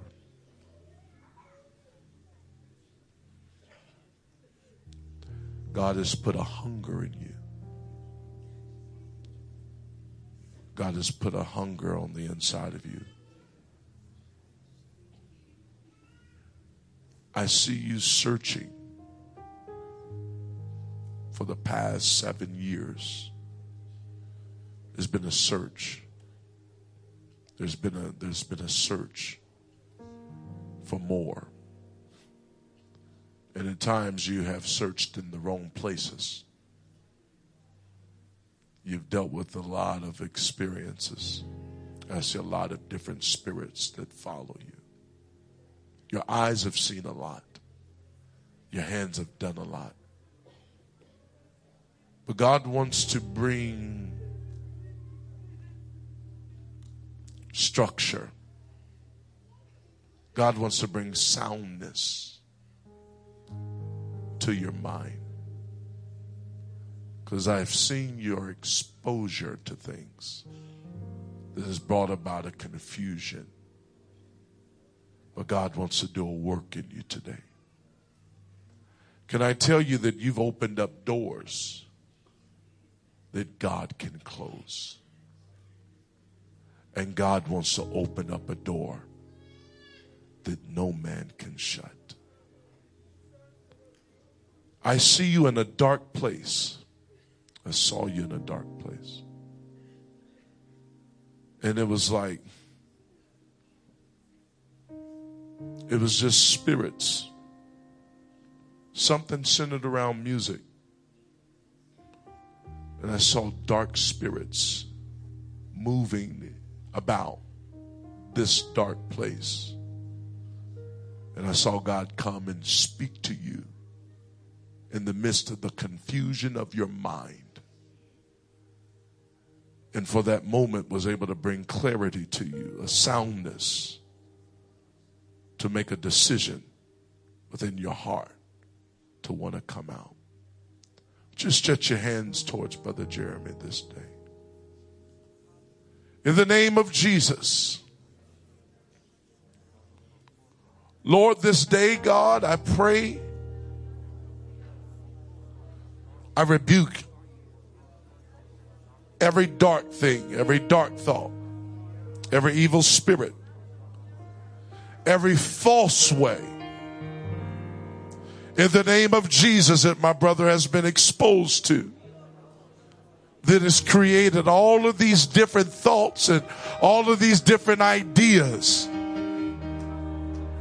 I rebuke those things tonight in the spirit that is connected to it, by the power and the authority that is in the name of Jesus. I command every high thing to come down this day in the name of Jesus. I command a breakthrough to come upon them this hour by the power and the authority that is in the name of Jesus. I speak healing, I speak closure, and I rebuke the spirit of humiliation that rests upon his heart this night. Hallelujah, in the name of Jesus. I speak breakthrough, my soul. I said, my brother, go ahead. In the name of Jesus, I speak breakthrough. Hallelujah.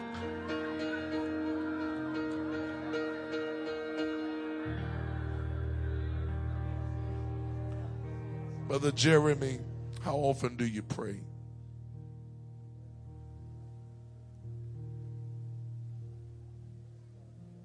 Daily.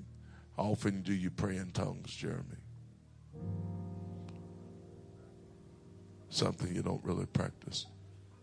Have you ever?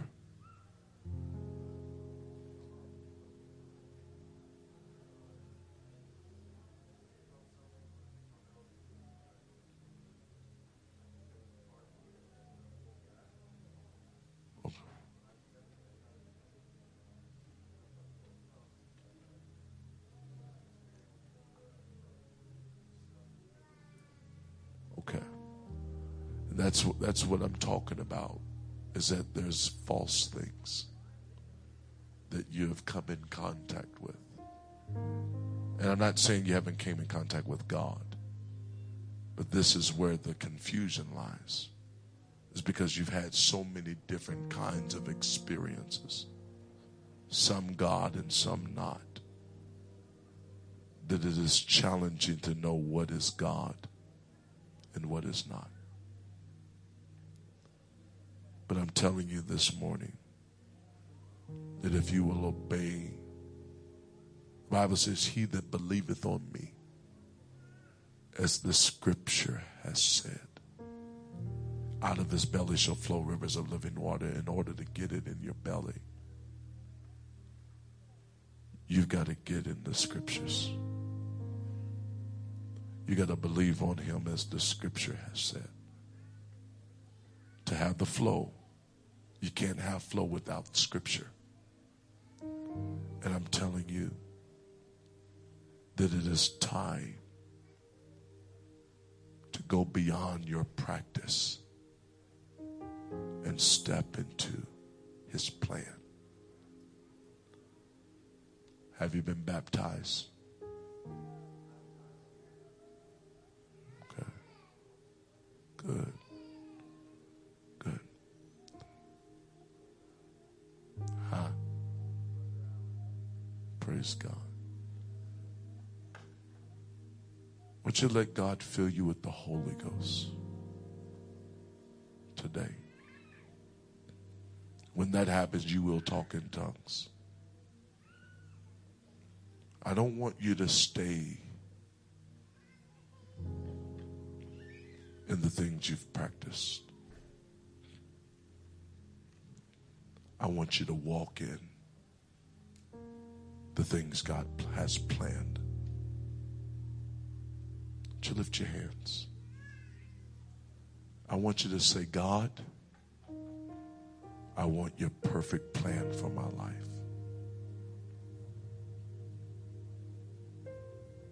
In Jesus' name. This is what I want you to do, Jeremy. I want you to, I heard someone say a long time ago, they said a journey of 1,000 miles begins with one step. I want you to take a step at a time. I want you to be consistent. When something is taught here, when something is preached here, do it. You gain revelation through obedience. Some things you're not going to get the revelation through just because you try to cognitively understand it. It's when you obey that God will release the revelation. All right? You want the Holy Ghost? My friend, take him to the back. We're going to pray with you to receive the Holy Spirit. I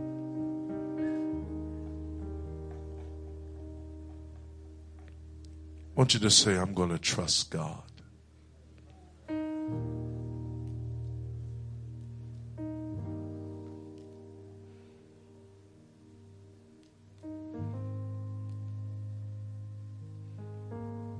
My sister on the front row with the red hair, just stand up. What is your name? Janet. What's your name? I can't hear. Perrin, just stand up, Perrin. You guys know each other? All right. God wants to give you a new mind.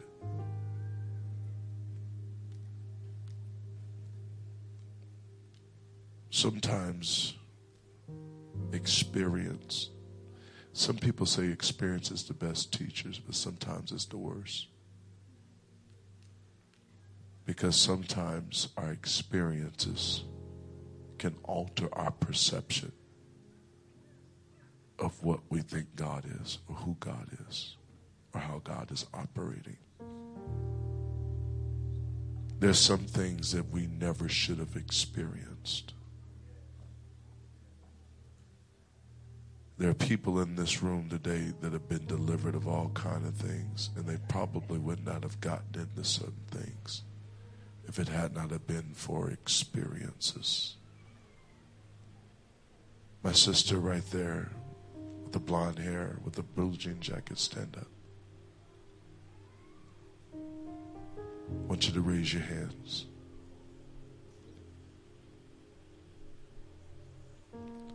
There's something that hovers over you. There's something that follows. And it comes by way of experiences.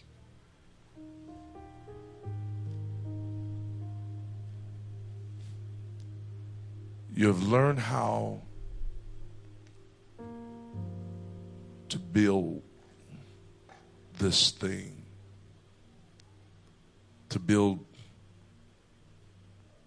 what you want people to see.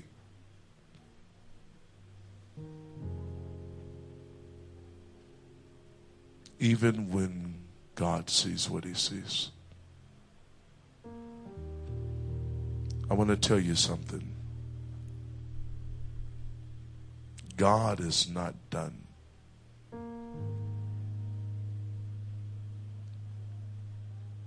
You cannot fix your problems.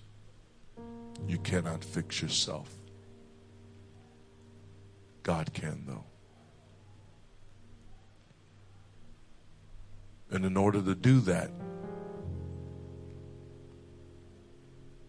you've got to surrender the strong will.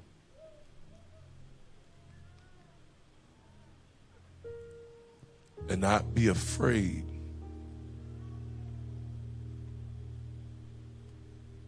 of God molding you into who he wants,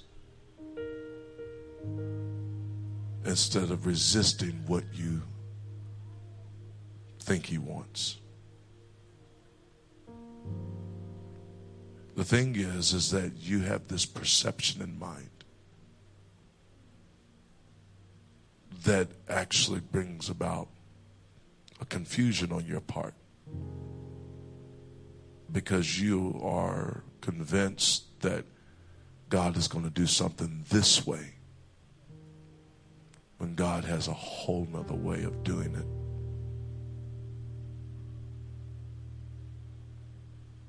There's a void in your heart.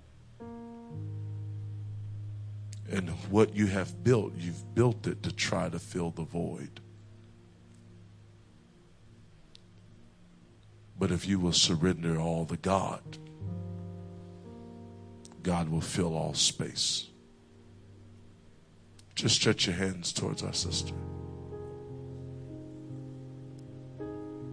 I know you're nervous a little bit. In the name of Jesus, I don't want you to be nervous. I want you to look up towards heaven. I want you to say, Jesus, I want your will to be done in my life. Lord, in the name of Jesus, Lord, I pray, Lord God, that your perfect will would be done in her life, Lord. I pray, Lord God, that you would reveal yourself more than ever before.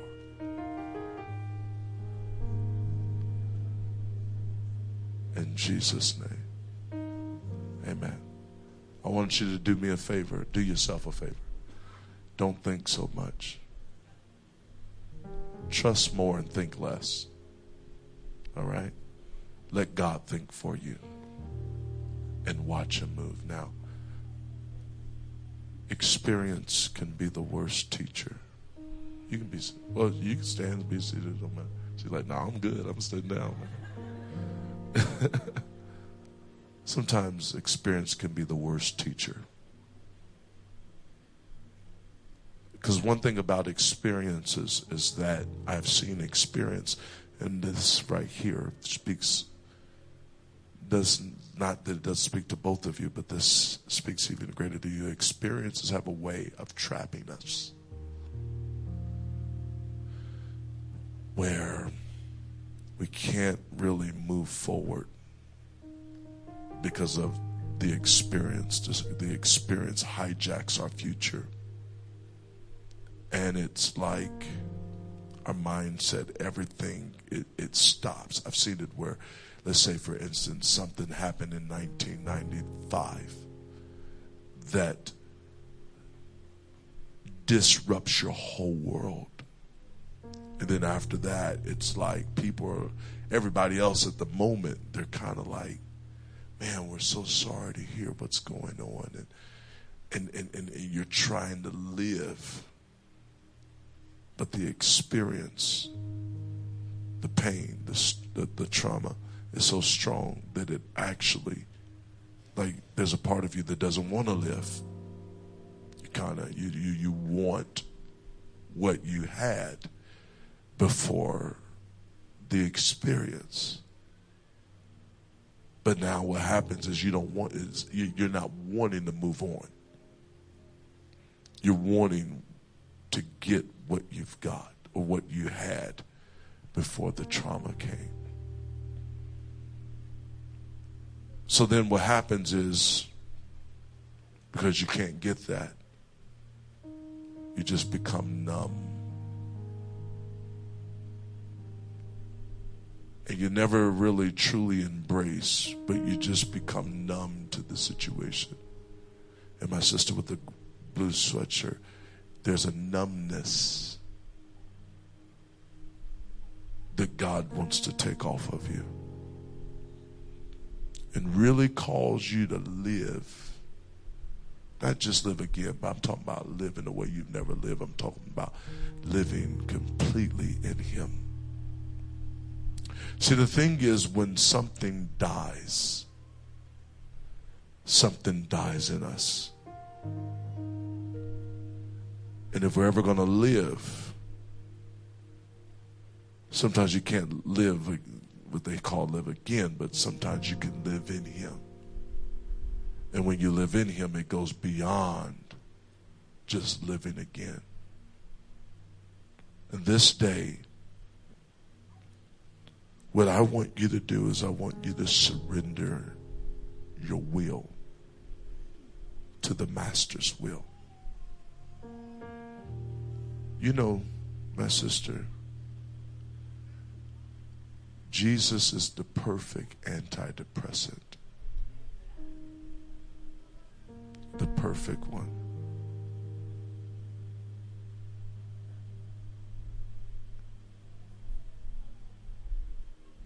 When you have him and he gives you peace, it surpasses all understanding. What you need is peace.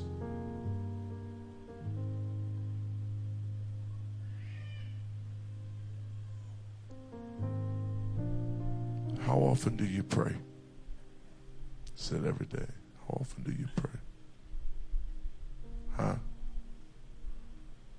How often you pray in tongues? Huh? You never have? You never have? You have? Huh? What'd she say? I know. What did you say? You're from the European? Turkey? You're from Turkey? Okay. Awesome. I've never been. I've eaten one before.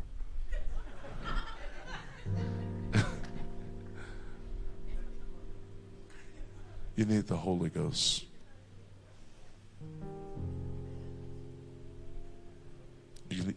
Holy Ghost. If you're going to get something you never got before, sometimes you got to do something you've never done before.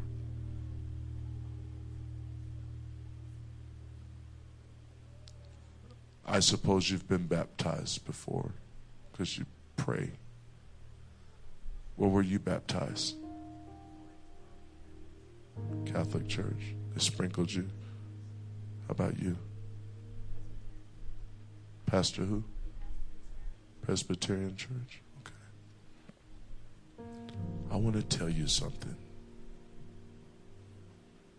God has more. I'm telling you, you ever said, man, if I would have known that when I was about 15 years old, life would have probably been a whole lot different. There's some things that I'm like, man, if I would have known then what I know now, there's some folk I would have just been like, people would have pulled up, hey, what's happening? I would have been like, I'm good. If I could go to a Back to the Future car, I'd be like, man, we're good.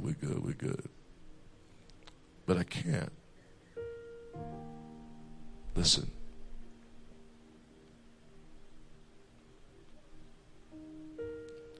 If you could have gotten what God's going to give you today, 15, 20, 30 years ago, life would be way different now. But it didn't happen. But it can change the next 15, 20, 30 years of your life. Today. If you get today what you wish you could have got 15, 20 years ago. Why? Because once you get it today, you're going to wish you would have got it years ago, but you're going to thank God that he did it today. Amen. I believe that. I know. And there's more. Sometimes you come to seasons in your life and your walk with God. There was a person in the scripture. He was a man that prayed all the time. Devout man. Scripture says his prayers came up as a memorial before God one day. God sent the man to go specifically to him. Man wasn't at a church service like this one. God told the man, he said, I want you to go to his house. Why? Because this man had a relationship so tough that God sent the man of God to his address. Say, hey, the Lord said that basically he's been talking to you for years, and you've been talking to him for years, and your prayers have come up as a memorial before him. So now,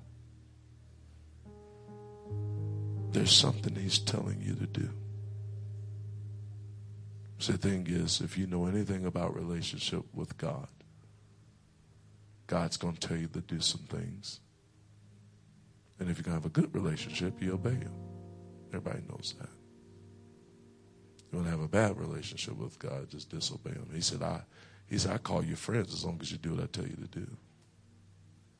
In order for a person to be a friend of God, we obey him. And the closer we get, the longer we live, the more we realize, like, he's always telling me something to do. I've learned I need God even more today than I did years ago. And the more I learn about God, the more I find out I don't know all about God. It's always more. And I like it that way because I could never find them, figure them out. I just trust them, and when I obey them, there's something that happens. You've got to get your sins washed. See, anyone like yourself that's going to have a relationship with God, He's going to bring you to water. Not just for the sake of tradition, but for the scripture's sake. He's going to tell you to wash. I know as a child you might have got sprinkled with water, but I'm not talking about that. I'm talking about your prayer life is more biblical than a tradition. That's more spiritual than a tradition. And what I was telling you, you need to wash. What I mean by that, that's not going into the house and hopping in the shower. That's going down in water baptism in the name of Jesus Christ by submersion for the remission of sins. And then letting God fill you with the Holy Ghost by evidence of speaking with other tongues.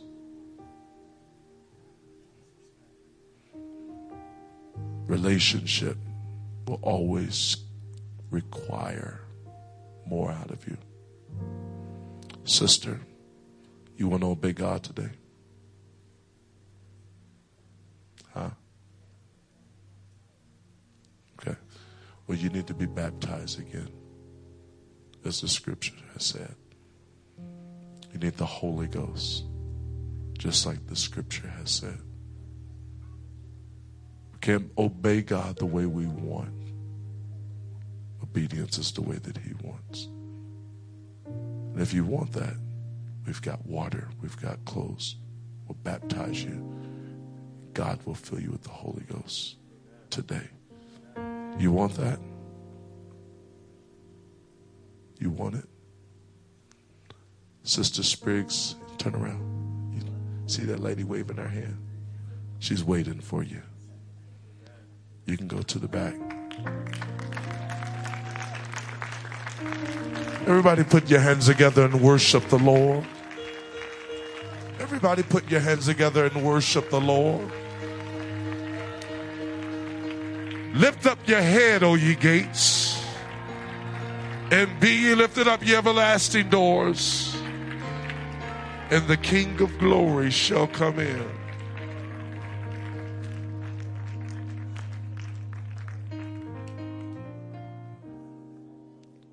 Lord said, suffer not a witch to live.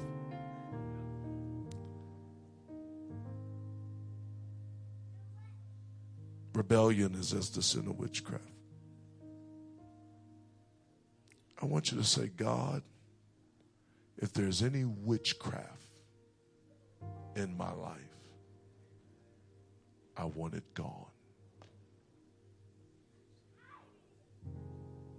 Witchcraft that is within and the witchcraft that is without. Witchcraft is a work of the flesh. Oftentimes we focus on the witchcraft that is without, and we never deal with the kind that is within. I don't want to walk in rebellion. I want to walk in submission to the Holy Ghost. I am telling you the importance of making sure that you've got the right people in your life. I have seen it where people are angry when the one that they're influencing or has control over wants to surrender their life to God. So they will do whatever it is possible influence. I want you to pray and say, God, is there anybody in my life that I have a relationship with that is controlling me like a witch? Why? Because I'm going to tell you something. There are people that the enemy plants in your life sometimes to make sure that you don't get close to God. And you have a responsibility to identify those. And don't be surprised that sometimes it may be someone closer to you than what you think. When that happens, separate yourself and follow God and watch God move.